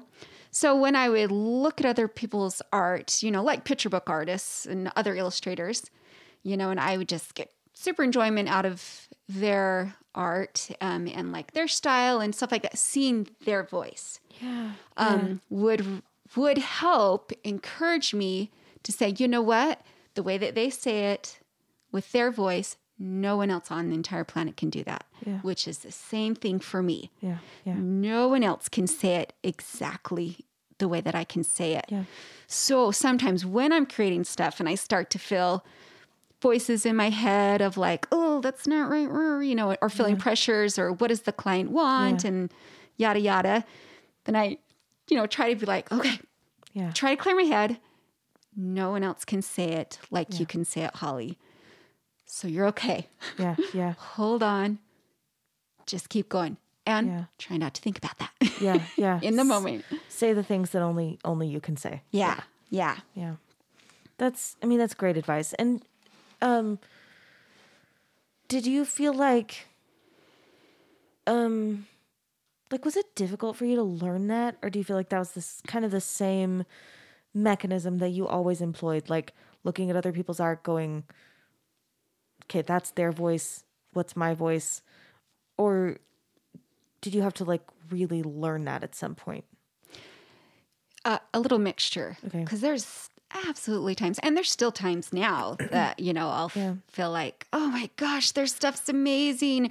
Especially like I've got friends who are professional artists, and it's mostly just the male artists that I went to school with who are like if I feel 10 years down the road and have published so much stuff, Yeah. you know, I'm like, oh man, how am I ever going to catch up again? Yeah. You know, and so, yeah, so there's still times, and there were still times back when too, that I would lose sight of that.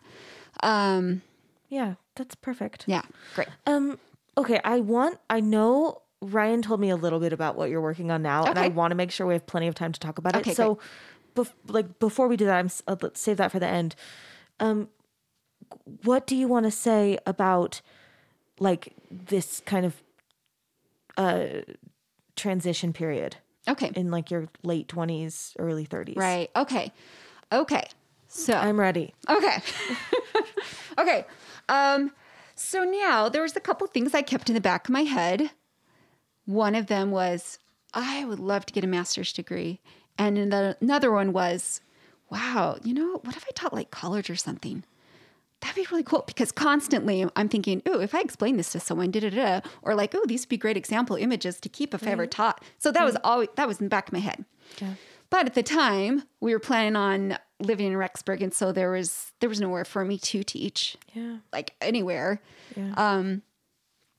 I did teach middle school art for 1 year, which was great, but it's not my home spot. Yeah.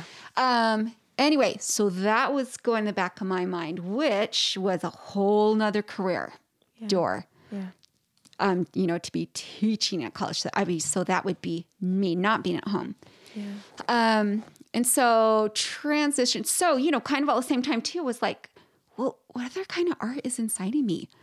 And did I want to go into children's books, illustrations, just because that was socially acceptable Yeah. for me? Or are there other areas? I mean, at the same time, I do freelance work like realistic oil paintings, portraits or still lifes and stuff like that. So that's always been a part, but that wasn't where my love was. My love was in illustration because of just the sky's the limit of things you can visually invent and make up whole nother worlds. So, when that big event that happened that like, boom, turned my world around. Yeah. Yeah. Was my oldest child was born 4 months premature. Okay.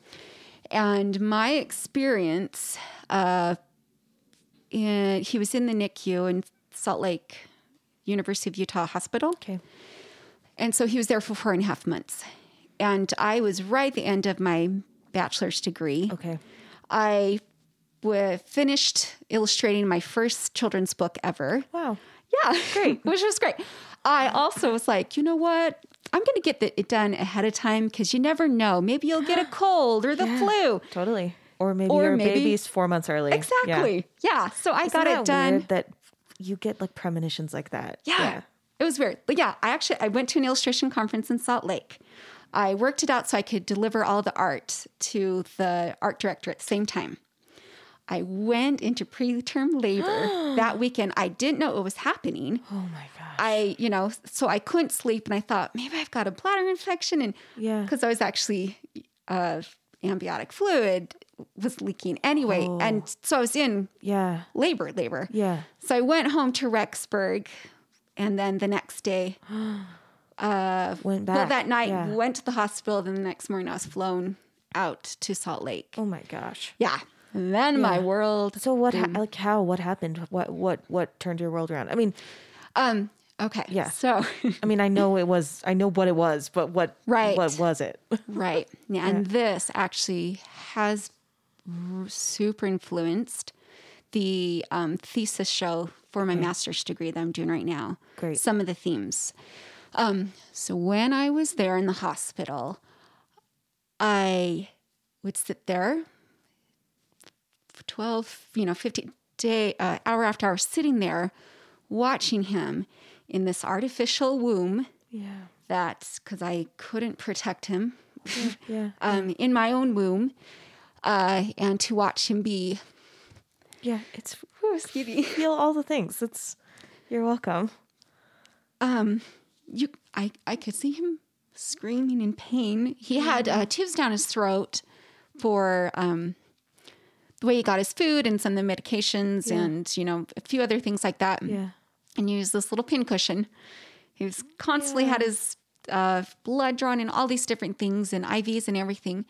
So he's this tiny little creature in, this glass artificial womb.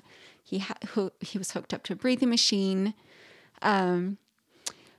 Anyway, so me sitting and watching and me being completely powerless, there was nothing I could do. Yeah. And completely relying on the expertise of the doctors and nurses there and the machines that they created and the medical advances at the time that I need to rely on and to rely on fate. Yeah. It just broke. Broke those things. Yeah. Yes. And it sort of like congealed a bit. Like it wasn't totally fully formed at the time. Yeah. Of why I was feeling extra feelings that I was feeling. Yeah. And it made me realize, so I was there. I mean, I could touch him. Yeah. Sometimes when or if they changed his diaper, I could help with that sometimes. Yeah. But he was so beyond fragile in day-to-day danger. Yeah. So it made me think of, oh my God, this is a microcosm of my eternal fate would be to be because growing up Mormon, there is a female goddess, a heavenly mother. She has no name, no face, completely absent. Yeah. Wow. Of all the times in, a human's little life within Mormonism, their earthly experience determines the rest of their eternity. And for that person to have that crucial experience of time being on earth. A person, yeah. Yes. And they have no contact with their mother. Yeah. At all. Yeah. And that Mormonism families are supposed to be at the center. Right. And that we are supposed to be raised by a mother and a father. But we're essentially being raised by a single father, sort of, who's married, has a wife somewhere, but we don't know who in the hell she is. We have no mother. Yeah. So bringing that back, me watching my own son and feeling completely powerless made me just go, oh my gosh, this is going to be... This is everything, according to... Yeah. Exactly. Yeah. I cannot do that. I do not want that. Yeah. I am not okay with that. Yeah. Just another part of my soul just roared. Yeah. I'm not okay with that. That is wrong. Yeah. No way. And so just trying to, oh my gosh, what am I supposed to do with that? Yeah. How old were you? 26. Okay. Wow. Yeah. So, still, young for the rest of the world to be a mother. Yeah. But, a little on the older side for a Mormon mother. Yeah. Anyway. Yeah. Wow. That's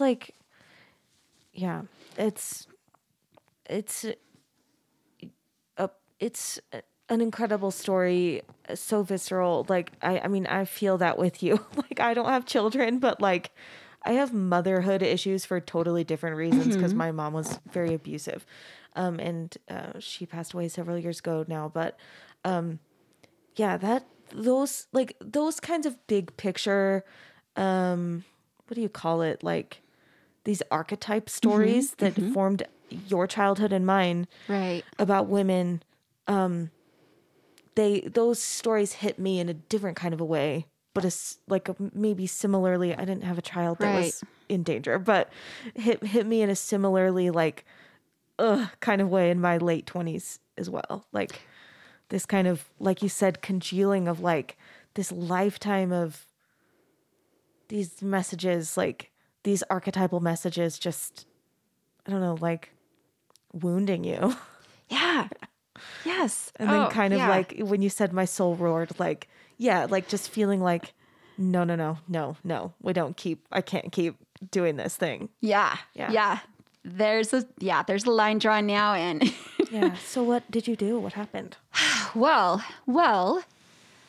Oh, yeah. So, sex leading, I'm trying to think. Because that was many years later. When I left Mormonism, so I have 3 children. So my youngest he was like 2 at the time. Okay. So, my gosh, numbers. What year was that? It's okay. Anyway. Yeah, just tell it from whatever. Like, we'll figure out the timeline. Yeah. It's fine. So I tried to figure out what in the heck I was going to do with that. Yeah. Because, we were still Mormon for... So you left the church when you were like 32?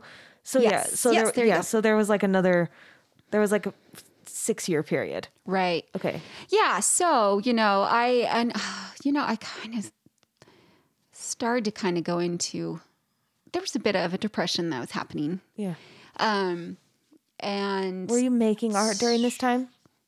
Not a lot. Okay. Yeah. Yeah. So, so I like had a private student or 2, and let me think, there were some, there were freelance little jobs and stuff like that, but not a lot. Cause I also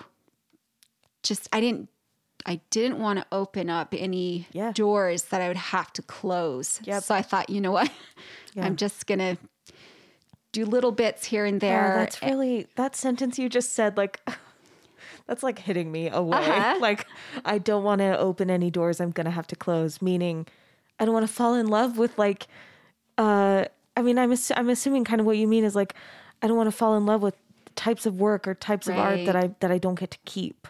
Right. Absolutely. Yeah. I absolutely get that so deep in my soul. Yes. So deep down. Yeah. Yeah. Break your heart. Yeah. Like I can't even like touch that because when it inevitably gets taken away from me because it's not sustainable in my life, like it will break my heart. Absolutely. Yeah. So I'm just not even can't even touch it. Yeah. So I thought, I can't pursue and run after the publishing companies and the art directors that I would absolutely love to work with yet.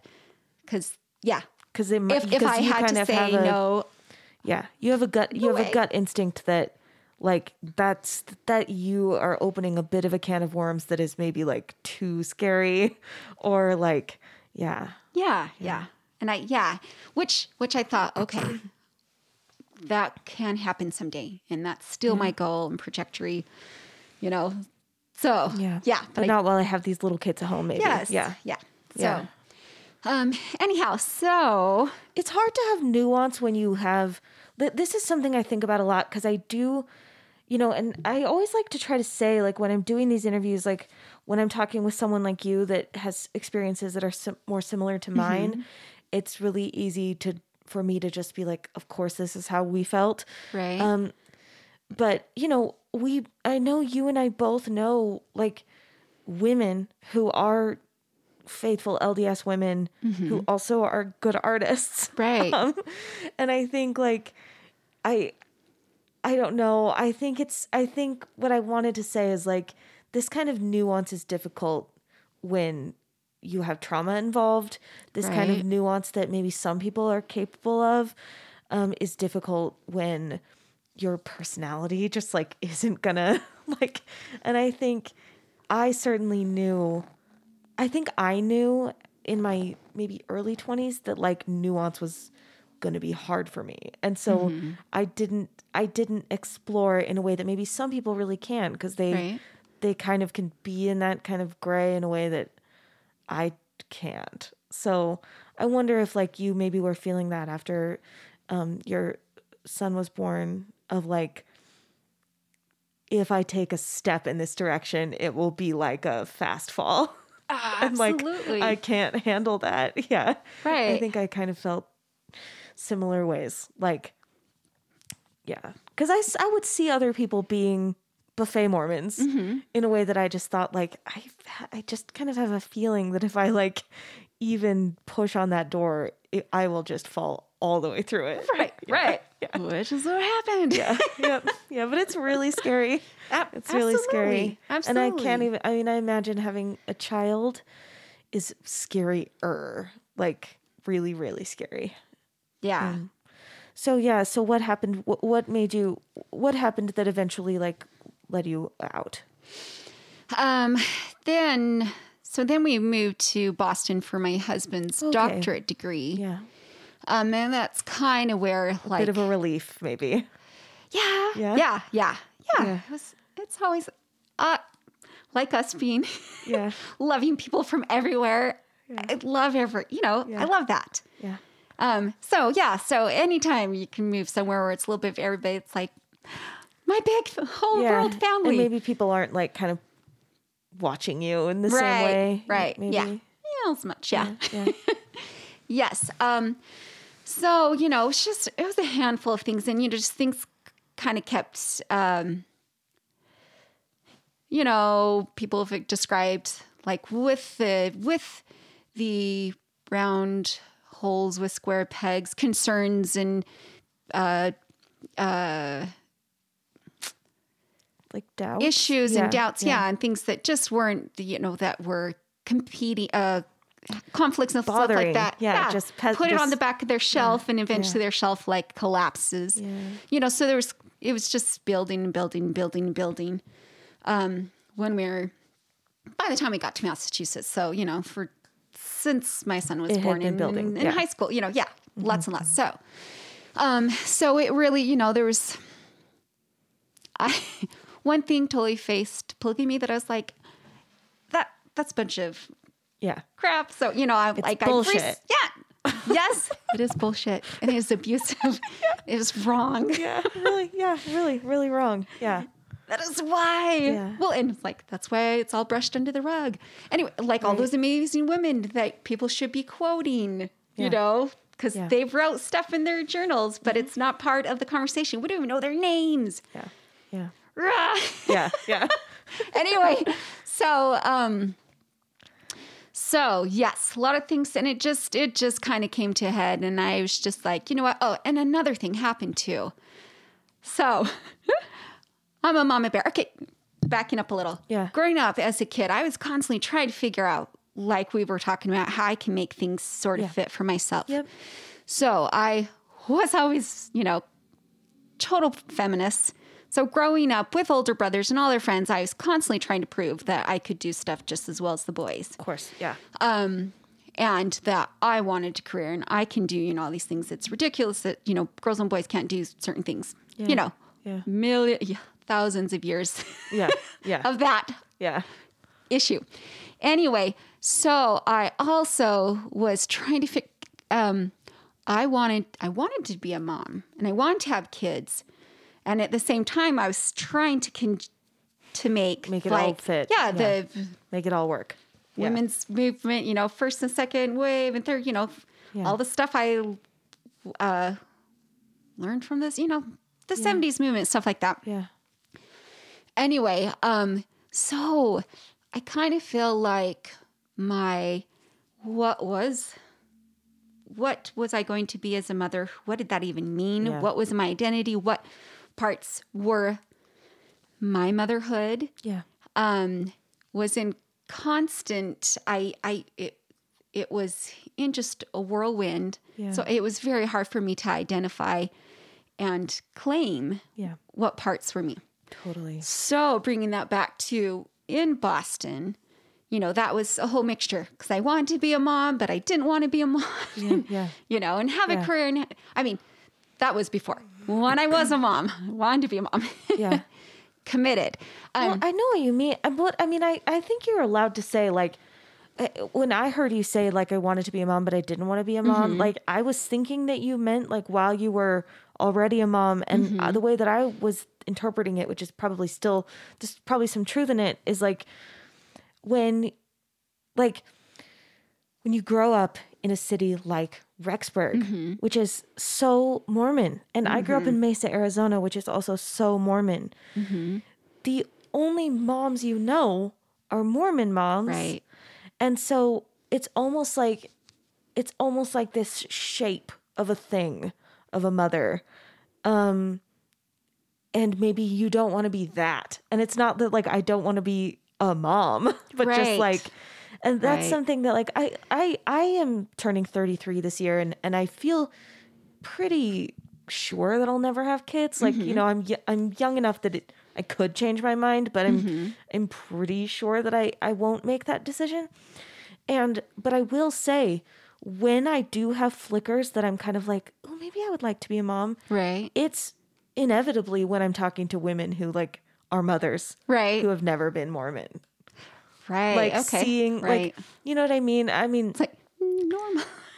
just different. Like, I mean, just seeing like, yeah. So it's maybe, I feel like you can't even say like the fact is we only have one word for mom, but there are a lot of different types of mothers. Right. So when you say like, you know, I didn't want to be a mom, like maybe you mean like a certain type of mom. Yeah. Right. I don't want to be this mom, but yeah. Anyway. Right. It's really complicated. Yeah. It is. Yeah. It is. I'm It's very complicated. I'm just like feeling that with you. Right. So complicated. It's different, but yeah, I get that. Yeah. So complicated that's like the theme of my thesis show. Yeah. Well, there's a few themes, but the title is actually Reclaiming Motherhood. Yeah. And I will not vanish. I love it so much. I will not vanish. Tell me everything about it. Okay. Let's just maybe as you're talking about your thesis show, if you feel like you want to like reconnect some dots, you can, but I just want to hear about your show. Okay, great. Okay. Yeah. So, you know, totally tying in the quandary of, well, I do want to be a mom, but I don't, and what kind, and there's not a whole lot of examples of a variety for me to even have the language to describe, well, what in the heck does that even mean? Yes. So I'm, you know, going to turn 43 this year. And that I'm still, even though I'm doing a show that's going to be, you know, in a couple months, I'm still trying to figure out, well, what in the heck, what is my motherhood? What does that even mean to me? Yeah. How do I describe that?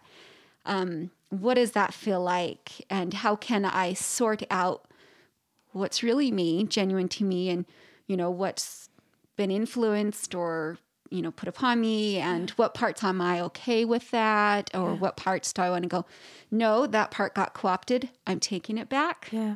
I'm reclaiming that. Yeah. So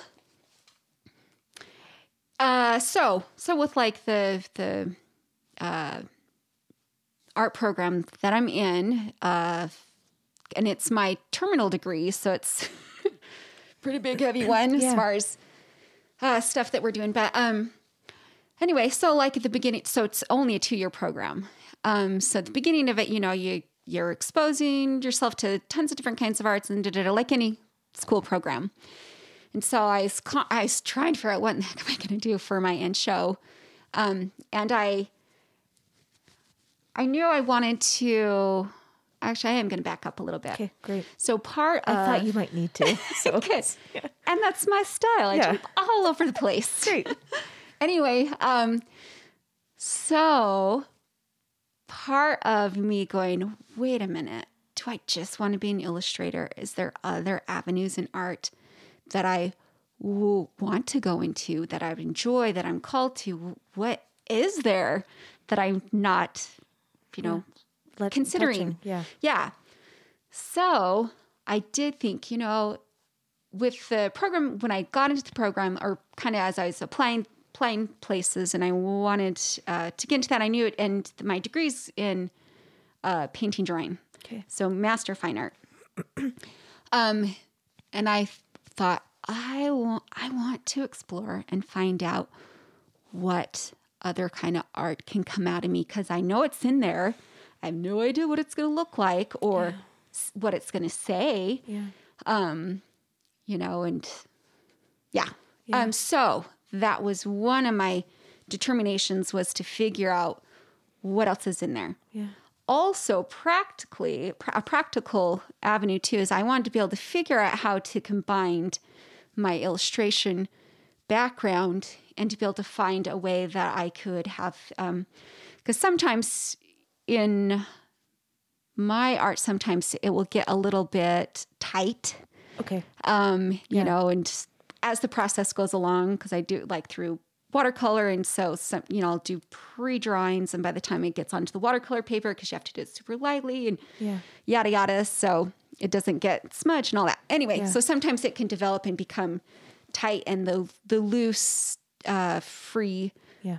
marks and things that you can make can get lost along the way. Sure. So I wanted to be able to figure out how I could combine that to be able to keep those free, lively marks. Yeah. And so get into the program. That was one of those. And then I had the question of, well, what is going to be my emphasis, my themes of a man show? Then being there, the art building is only like a few miles away from the University of Utah Hospital. Okay. Yeah. So, and we, You have to drive by it all the time. yeah. Yeah. So it opened Yeah. up, like little wounds that I didn't know quite healed. I thought they did. And that's kind of how life goes for everybody. 100%. Exactly. Yeah. So those just, it was just bubbling. Yeah. And so I, thought, man, now that I'm in a safe place Yeah.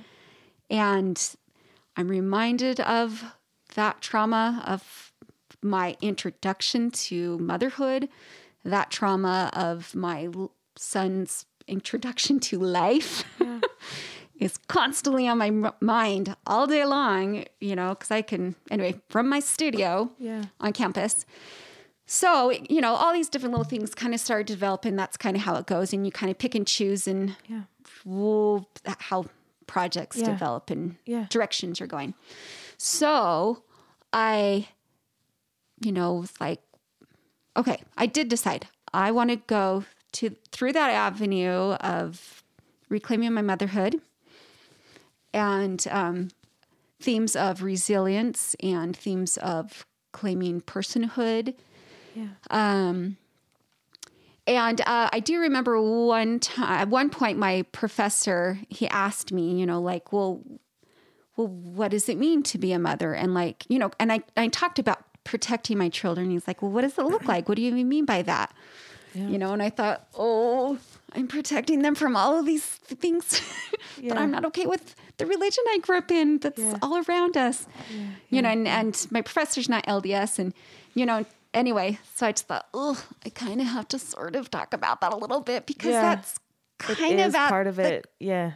Part of the core of it. Yeah. Anyway, so, and I'm trying to do it through a lens because that is more safer for a wider audience. Sure. Because I'm, A little bit more broad. Yeah, exactly. And I want to say it from my personal experience. Yeah. You want to Anyway. speak personally, but you want it to be able to be like understood by anyone who wants to, who could feel it. Exactly. Yeah. I want to be accessible to them. Yeah. And I'm doing it to share. So I don't want them to feel attacked or anything like that. Yeah. So I started to I decided to have it go through.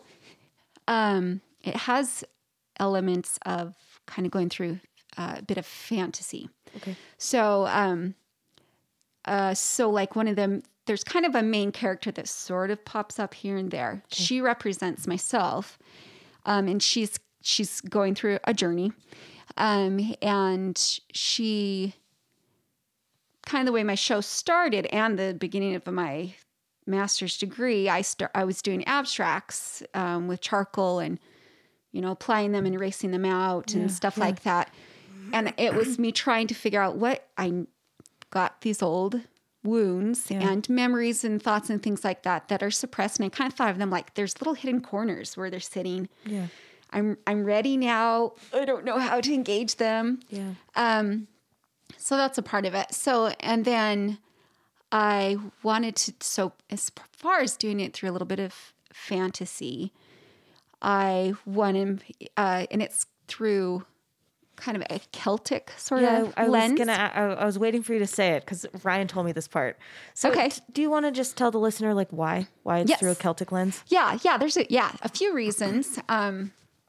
One, I felt that it would be a little bit of a safer sidestep to be able to have it be in a realm that's not real for the audience to engage and experience, just like little animals that are personified that are in children's books. Yeah. You can tell stories in a safer space. Right. Yep. So it's one place removed. So that is one reason. Another is that it's my maternal line, which is 100% fitting for motherhood. Yeah. And then another one is, Yeah. so growing up, I heard about like Celtic goddesses and like these total badasses that were warriors and were independent and had all these totally dynamic personalities, which is absolutely what I wanted. Mm-hmm. And I was always interested in them. And then me now, I wanted to be able to have like a goddess. Yeah. And I don't believe in goddesses or, anything like that. But for me, sort of be able to have like reclaiming a goddess figure for me. So there's an Irish goddess that's called the Morgan, and and she's a triptych or trinity of herself. There's like 3 different sisters, and she's a shapeshifter. This is like the Avalon stuff.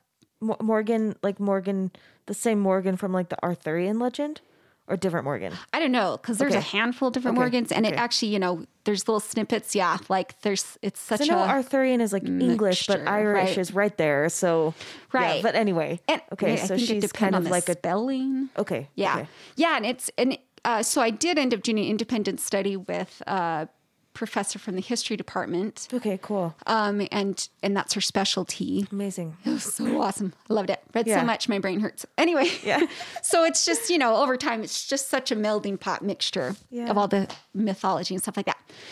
So, and then it was kind of, I had a little, oh my duh experience. And it was like this semester that I went, that I thought, I've always yearned for a goddess in my life. And then I was like, oh my gosh, I had a goddess. Yeah. All along. Who? What? Yeah. This nameless, faceless, absent mother of all things. A goddess. I actually had one. Yeah. The whole freaking time. Yeah. The thing that I wanted so desperately. Yeah. And she was taken from us. Yeah. And also, there's nothing of her. Yeah. So of course I didn't have a god. I didn't have one. Yeah. But it's just irony that she was sitting there all the time. I had one, but it was empty. Anyway. Wait, tell me about the beetle. Oh, okay. Okay, so bless my committee, who are, a group of professors that will work with the grad students individually on the progression of their show. So I, was still kind of jumping all over the place, still trying to figure out how it's going to combine stuff and which directions to go. So this last summer, with 1 year coming, I started drawing beetles. And I was like, I don't know what, I'll just start drawing beetles, and I showed my committee, and this was at the very end of the summer. And they're like, oh, okay. Why are you drawing beetles? Okay, just don't go down that road too far. They were trying to be really supportive. Yeah. I just discovered my mask is upside down. Oh, no. So the little metal bridge on my nose is not supporting because it's not there. Okay. Anyway, and then it was actually Ryan that said, well, maybe there's something with the beetles. If you looked at any mythology, Irish or Celtic mythology with beetles or blah, blah, blah. And I'm like, I don't know. No, I didn't. He's like, let's look some stuff up. So we did. And we came across a beetle that's called the Dergadal. And it's an actual real physical beetle that lives in Ireland. It's native to Ireland. And it's small. It's like the length of my pinky. It's jet black, matte color. It's not shiny. It's nocturnal. It has like these massive pinchers, jaw, and it's a predator. And it is referred to like the most feared beetle in all of Ireland, and it's called the devil's beetle. And all these different things. And it was, people were encouraged to destroy it anytime they saw it in real life. And little children were, taught to smash it with their boots. And what happens is that the beetle, it will curl its tail up and over. So it creates a circle with its body when it's trying to defend or it's scared. Yeah. Yeah. So if you were able to smash the beetle with your boot before she curled her tail, and if you cursed it with the 7 deadly sins, you could transfer your sins onto the beetle. Oh. Yeah, which is kind of interesting. And then also there's legends. The Dergadal. Okay, this is of my understanding. So any Irish person or historian. I doubt there are any Irish historians listening, but if Not there are, yet. if there are, Holly is speaking from her understanding. Yeah. Okay. Yes. Yeah. Anyway, is that she, the Dergadal was kind of seen as a female figure. And there is one story legend where there was, and this is like supposed to be a super duper old one. So the Dergadal is kind of seen like as a sinful female. Yeah. And one of the stories was a female in a community in Ireland committed some sin. The Catholic father of the community cursed her at the congregation and cast her out, and also told the congregation anyone who interacts with her will also be in danger of eternal damnation. Yeah. So she was shunned and, exiled. So, and there's, there's another story there reference where she's cursed. Anything she touches or loves will die. Wow. And in a motherly way. So, and there's, another story where the Dergadal lives up in a mountain and, they won't let their children near her. And one story, she saves this little girl who was drowning, saves her, and takes care of her, takes her back to her family.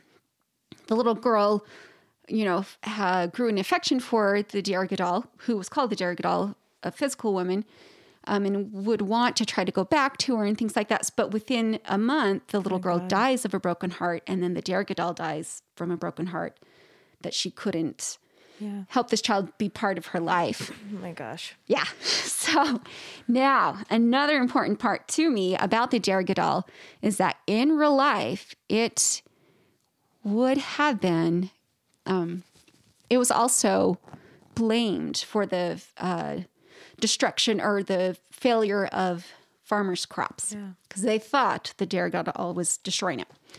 When in actuality, the Dergadal would pollinate? It would eat all the bugs that actually were destroying the fields. Oh my God, Holly, this is so cool. I know, it's so cool. So cool. So, that's like magic. I mean, that's like true magic that you just were dreaming of beetles. Like, I know. Yeah. What? That's so crazy. I know. Totally. Yeah. So sorry. So continue. Anyway, so she's eating the bugs. Yeah. So she's, eating the bugs. This is a bug that is totally misunderstood. That is shunned and destroyed and cursed. All these things that are actually happen to the real actual beetle. And absorbs the sins of anyone who kills it. Yes. And silent and, And it only made me go, oh my gosh, I so resonate with this beetle. Yeah. With me growing up as a female within my culture of Mormonism, I felt unvalued, and the things that I could give and benefit the community, I was not able to share or develop because I'm a female. Yeah. So I also felt like, oh my gosh, this is like symbolic annihilation. Right. Me and all of these powerhouse women that can't give and are misunderstood, like the beetle, who are sometimes blamed for things that are not what's happening, who are not of this, can't be part of decision making, and, they can't benefit the whole, which hurts the females and males. It hurts everyone. Yeah. And it just rubs my brain and soul wrong. Yeah. That to people that have so much to give can't, give and benefit. Anyway, so in my thesis show, the Derrigadal is a quiet figure that kind of follows the main The woman, character. Yeah, as she's going through her journey. Kind of like a kind of quiet comrade. Little guide, there. yeah, little there. support. Exactly. And she has the power to protect and stuff like that. So she's there just in case. And then the Morgan, who is the war goddess, she also is part of she's kind of a guardian of the thresholds of life and death. Okay. And she is mostly kind of thought of and referred to as the war goddess, and, but her characteristics, it's, quite more dynamic. Okay. Anyway, so she ends up being a figure of someone who is kind of a guide as this woman's going through her journey. And there's parts where I identify with the Morgan goddess, and the main character identifies with her as well. And some other parts of my show too. So one of the other themes too is with me trying to define and reclaim my motherhood was also accepting and realizing and accepting that motherhood is not the way it's commonly, in my interpretation of what I saw as commonly described as, it's beautiful and magical and special, all the things, which it is, but also the ugly, the horror, the terror, the, gross. Yeah. All those parts are not described and not talked about, and also sometimes seen as, that's bad. Yeah. And it's like taboo. Yeah. Yeah, exactly. But no, that's my experience. Yeah. Yeah. So with me trying to identify, that is how it is. Totally complex and ambiguous and abstract and not cut and dry. Yeah. That's not life. And that's also not my motherhood, nor my personhood. Yeah. And so parts of my show, the mediums I use, there's some acrylic washes, and then it's charcoal on top of that. And so it kind of lends a sort of atmosphere that's I've seen one of them. Creepy, a little pretty, little, The one that I saw blew me away. It's so beautiful. Oh, that's awesome. Thanks. So deeply moving. I can't wait to see your show. Ah, super. But sorry, go ahead. I didn't want to interrupt you. Oh, no, it's good. Want to interject a praise. Well, awesome. Thank you so much. Anyway, so you were saying it's a little creepy. Yeah. A little creepy, a little eerie. Which represents the parts of motherhood that are that are scary. That are gross, scary. Bad. Yeah. Yeah. And or not bad, but I mean, I guess that's up to you to say. Yeah, exactly. It's a little mixture of everything, and especially it's just and it's kind of it's a bit of a response too from and this is Western world culture too, but then even from my Mormon upbringing, for it to be important for me to express my motherhood visually with that kind of mixture, because that is my experience. Anyway, for there to be that kind of mixture. Yeah, I don't want to interrupt you, but Good. I kind of lost my train of thought. No, that's so okay. This is good. If there's anything else you want to say about your show, just say it at any time. But I think I'd maybe just have like one last like little train of questions, which is like, how do you feel? If it's okay for me to ask, how do you feel that you fit in your family as an artist now? Like, you know, we talked about that a lot at the beginning. Like, how does it feel to you now? Right. And I mean, like your big family. Right. Okay. Well, so I did leave Mormonism 11 years ago. The number popped into my brain finally. Okay. Yeah. Anyway, so I don't know where it's going to fit in. Yeah. Because I've I do plan on doing children's book illustrations and other kinds of illustrations. And also I want to continue to see where this other avenue will go. And I want to keep developing it and pursuing it. So as far as like the illustration world, I know that will still fit within my family. And also kind of a little side thought, being in the program I am right now also helped me realize, yes, I do actually want to be an illustrator and children's book illustrator. That actually still is really a real genuine part of me as a person and artist. So that's like reassuring. That's a reclaiming too. Yes, exactly. Yeah. So, excuse me, but as far as the themes of my thesis show, I've kind of like kept my cards real, close. Because I've been worried, because I don't want to hurt anyone's feelings, but also I don't want to edit my own experience and edit my opportunity to be able to share my experience and my voice. So I thought, you know what? I'm just not going to say anything. I'll just let them see my show and read the different art statements and see what happens there. Wow. That's which is huge. Yeah, which is kind of still sort of how it is.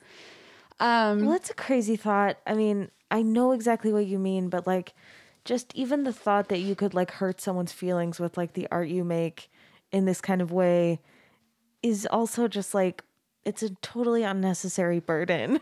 It is. And it's but I know sad. what you mean. Yeah. Okay, I have one last question that's just like fully selfish because it's just like what I'm like, because I've mentioned it a few times. Like I feel like I've been going through a thing, for maybe 2 years, maybe a year. I don't know. You know how these things are. They come at you with little fingers. Right. And I feel like I'm trying to make more room for like those kinds of what other art can come out of me, these kinds of questions. And I struggle a lot with feeling like I think I struggle with age. Like I worry that it will be difficult for people to accept like me having a personal renaissance, in my 30s, which is it's not old, but I think it's just like an identity thing. Like, it almost kind of makes it feel like either I was like inauthentic before or something's inauthentic now. And I don't feel that way, but it's difficult for me to explain or justify. Bear, leave her alone. I'm sorry, Holly. That's okay. Are you allergic? No, Dogs. cats. I'm pretty good. Okay, sorry, Bear. She doesn't That's want okay. you over there. Come over here. I'll pet you. Anyway, yeah, I think I'm struggling a little bit to like step into like something new because I have these kind of fears about what it means to, I don't know. Like I'm scared about it. And I'm wondering if like just if you feel any of that and if you have any like thoughts about what to do about it, like what's your experience with that kind of thing? Okay. Yeah. Yeah. Just flooded with lots of ideas. Great. Thoughts. Yeah. Yeah. Okay. All right. Let's go on my train. I'm ready. Okay. Yes. Okay. I'll just start jumping around. Okay. Great. So, yes, I have seen, okay, with myself, I'm,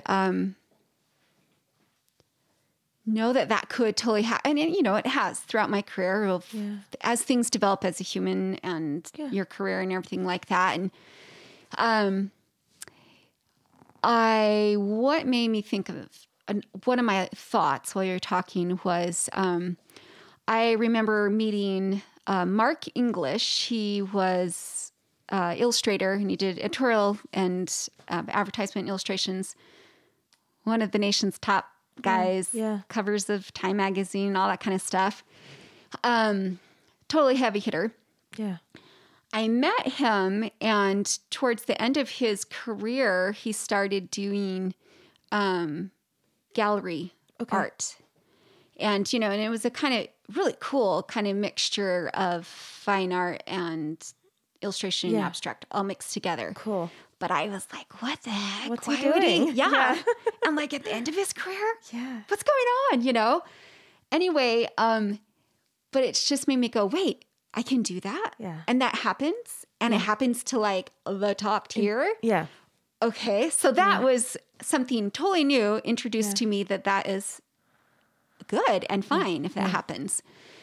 And also I thought, well, I wonder if he misses. I didn't actually get to talk to him more about that. I met him, it was really short. Anyway, and then I, since then started noticing that happening, with different other people. Yeah. Professionals and stuff like that. And people who would take totally different career paths and stuff. And I thought, do they feel like they're abandoning their past or not being true and authentic? It's like a permission thing for me, I think. I feel like I struggle with like the permission of it. And I totally get that. Yeah. Yeah. Well, and me as an artist right now too. I mean, I've tied in my narrative illustration flavor to the art that I'm doing right now. But it's also, I had to be like, okay, I'm going to go for it. So are you feeling like, what is the balance of like nervous and excited that you're feeling right now as you're preparing to like unveil this? Because it's soon, right? Like your show is like this spring. Like yes, opens. The physical show opens May 24th to June 5th. Okay. And it's on campus, the campus gallery, Gittins Gallery, in the art department. And then I'll be doing a a virtual show. Okay, yeah. Like last, third week in May or something like that. Yeah, so what do you feel like? I think that's like just the last thing I want to hear. I'm feeling a bit of like hot pressure under my seat. Totally on the hot seat to like, because there's a handful of, I need to finish like 3 to 4 more paintings before then.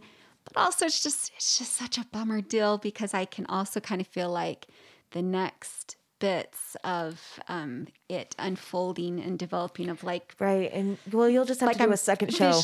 What you're trying to say is you're just kind of in the middle of it still. Yeah. And it's just plain maturation. That's just the way things go when you're creating stuff.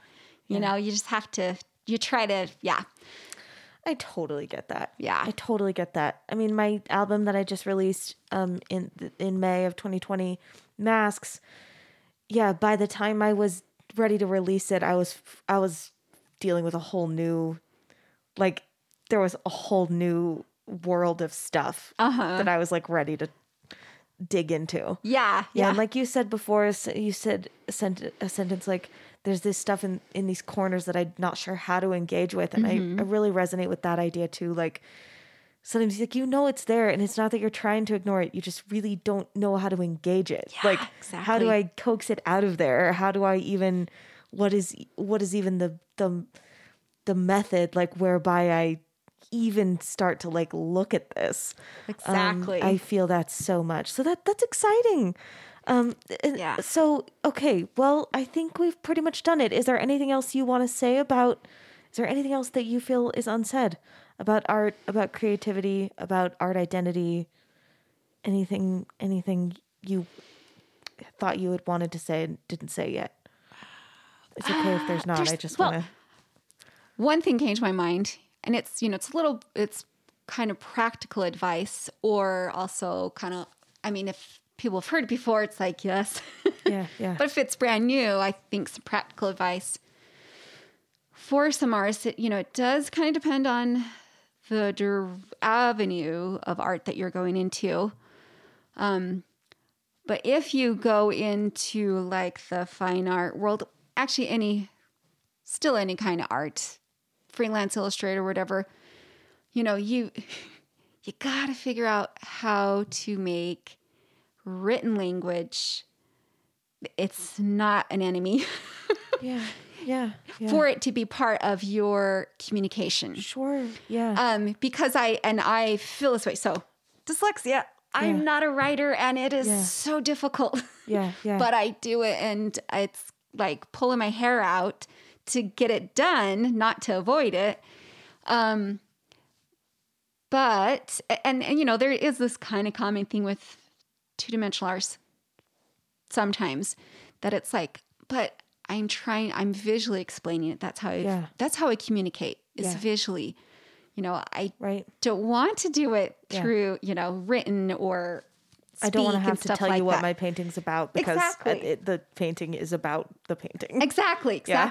But it can be your ally. Yeah. And unfortunately, you do need to you got to you need to write some stuff. Yeah. So as far as like, even bios and I art have to write a statements new and stuff bio like that. today. That's on my to-do list today. And I'm not looking forward to it. Yeah, exactly. Oh, and I'll be passing along a bio, so please don't judge me, anyone who reads my bio, from what I'm talking about right now. No one will judge. Good. Anyway, but so, look up other people's bios and their artist statements and all that kind of stuff. But one of the ways, it's going to help. It's an unnecessary evil or whatever. It's a necessary evil. Yeah. It's part of the business world, but it can be an ally in that when you are able to also communicate what you're visually expressing into word, it also can help you as the artist go, oh, that is what I'm trying to say. Or that explains it better. And then actually it can help you develop something visually even more. Anyway, so totally. I think it's that's just another really layer. Great advice. And that's like, I'll have to think a little bit about what the principle is there for other mediums. Cause I'm sure, like, cause I think I feel the opposite direction, like figuring out how to represent, like I'm very, not all musicians are like this, but I'm very visual. Like it's important to me. And like, I spend a lot of time trying to make sure that the visuals communicate the like that they're companions. Right. And I feel like I'm sure that I'm like, when you're talking about words being an ally to your visuals, and I'm thinking about visuals being an ally to my sounds. Right. I have to think there's a principle there that's like not medium specific. Right. But maybe maybe the principle is just like, these are all languages, but the thing that we have in common is like humanity. So learning how to kind of like, I don't know, speak different art languages is kind of, I mean, I definitely feel like that's important. I don't know that that's the principle, but that's a principle. Right. Yeah. Which is why I love talking to all kinds of artists, because it's just human. It's like what you were saying before. It's just like, ultimately what we're doing is like expressing and communicating, and the more ways that we can figure out how to do that, the more people our work can find. Yeah, exactly. Well, Holly, it's been so lovely to talk to you. I always ask everybody at the very end, on this day, what's your dream collaboration? Any medium, any time period, who is someone that you would love to work with? Or you can assemble a team if you don't have to pick one person. What's your dream collaboration? You guys should. I mean, I'm sure you will at some point. Right. I love that answer. Yeah. It's like, oh my gosh, the worlds we can create together. Like, you've just been doing it. Like your entire development is collaboration. True. Right. And then finally, where can people find your work? Yes. So my website is artbyholly.com. And then I am also on Instagram, illustrations by Holly. So illustrations.by. And your show, you kind of said it, but say the details for your show again. Like where is place? it and when is it? And then for people that can't come physically, how do they find I want to call it a reality show too, virtual. Yeah. Yes, this strange world we're living in right now. Anyway, it will be at the Gittins Gallery, which is it's on the University of Utah, and it's over near the college's. They've got a separate museum, UMFA. So it's kind of kitty corner. So that's sort of the area. It's kind of by the football field. Okay, great. Anyway, and it's free admission and stuff like that. So you just want to look up on May 24th through June 5th. Yeah, through June 5th. Yes. Okay. Yeah, and so you just want to look up on their website to find out times it's open. I'll put your links and then assuming presumably your links will link them to the show. Yes. Okay. Yes. Great. Yeah. Holly, thank you so much. It was so nice to talk with you. Yeah, thank you You're too. Amazing. And thanks. This whole idea, I just Ryan told me a little bit about it. I just talked to him at the beginning of the semester in the fall for a minute, and he told me a little bit, and I was like, ugh. And just hearing it more from you, it's magic. It's pure magic. It's so exciting. Well, thank you. And thank you. Very exciting. Very enjoyable. This is great. Thanks for listening to Artifice. Our theme song is As You Are from my album Masks, with artwork and merch designs by Sarah Keel. If you'd like to recommend a professional artist for an interview on the podcast, you can reach me through my website, emilymerrillmusic.com. That's EMILYMERRELL music.com. And don't forget to rate, review, and subscribe. Thanks again. Have a great week.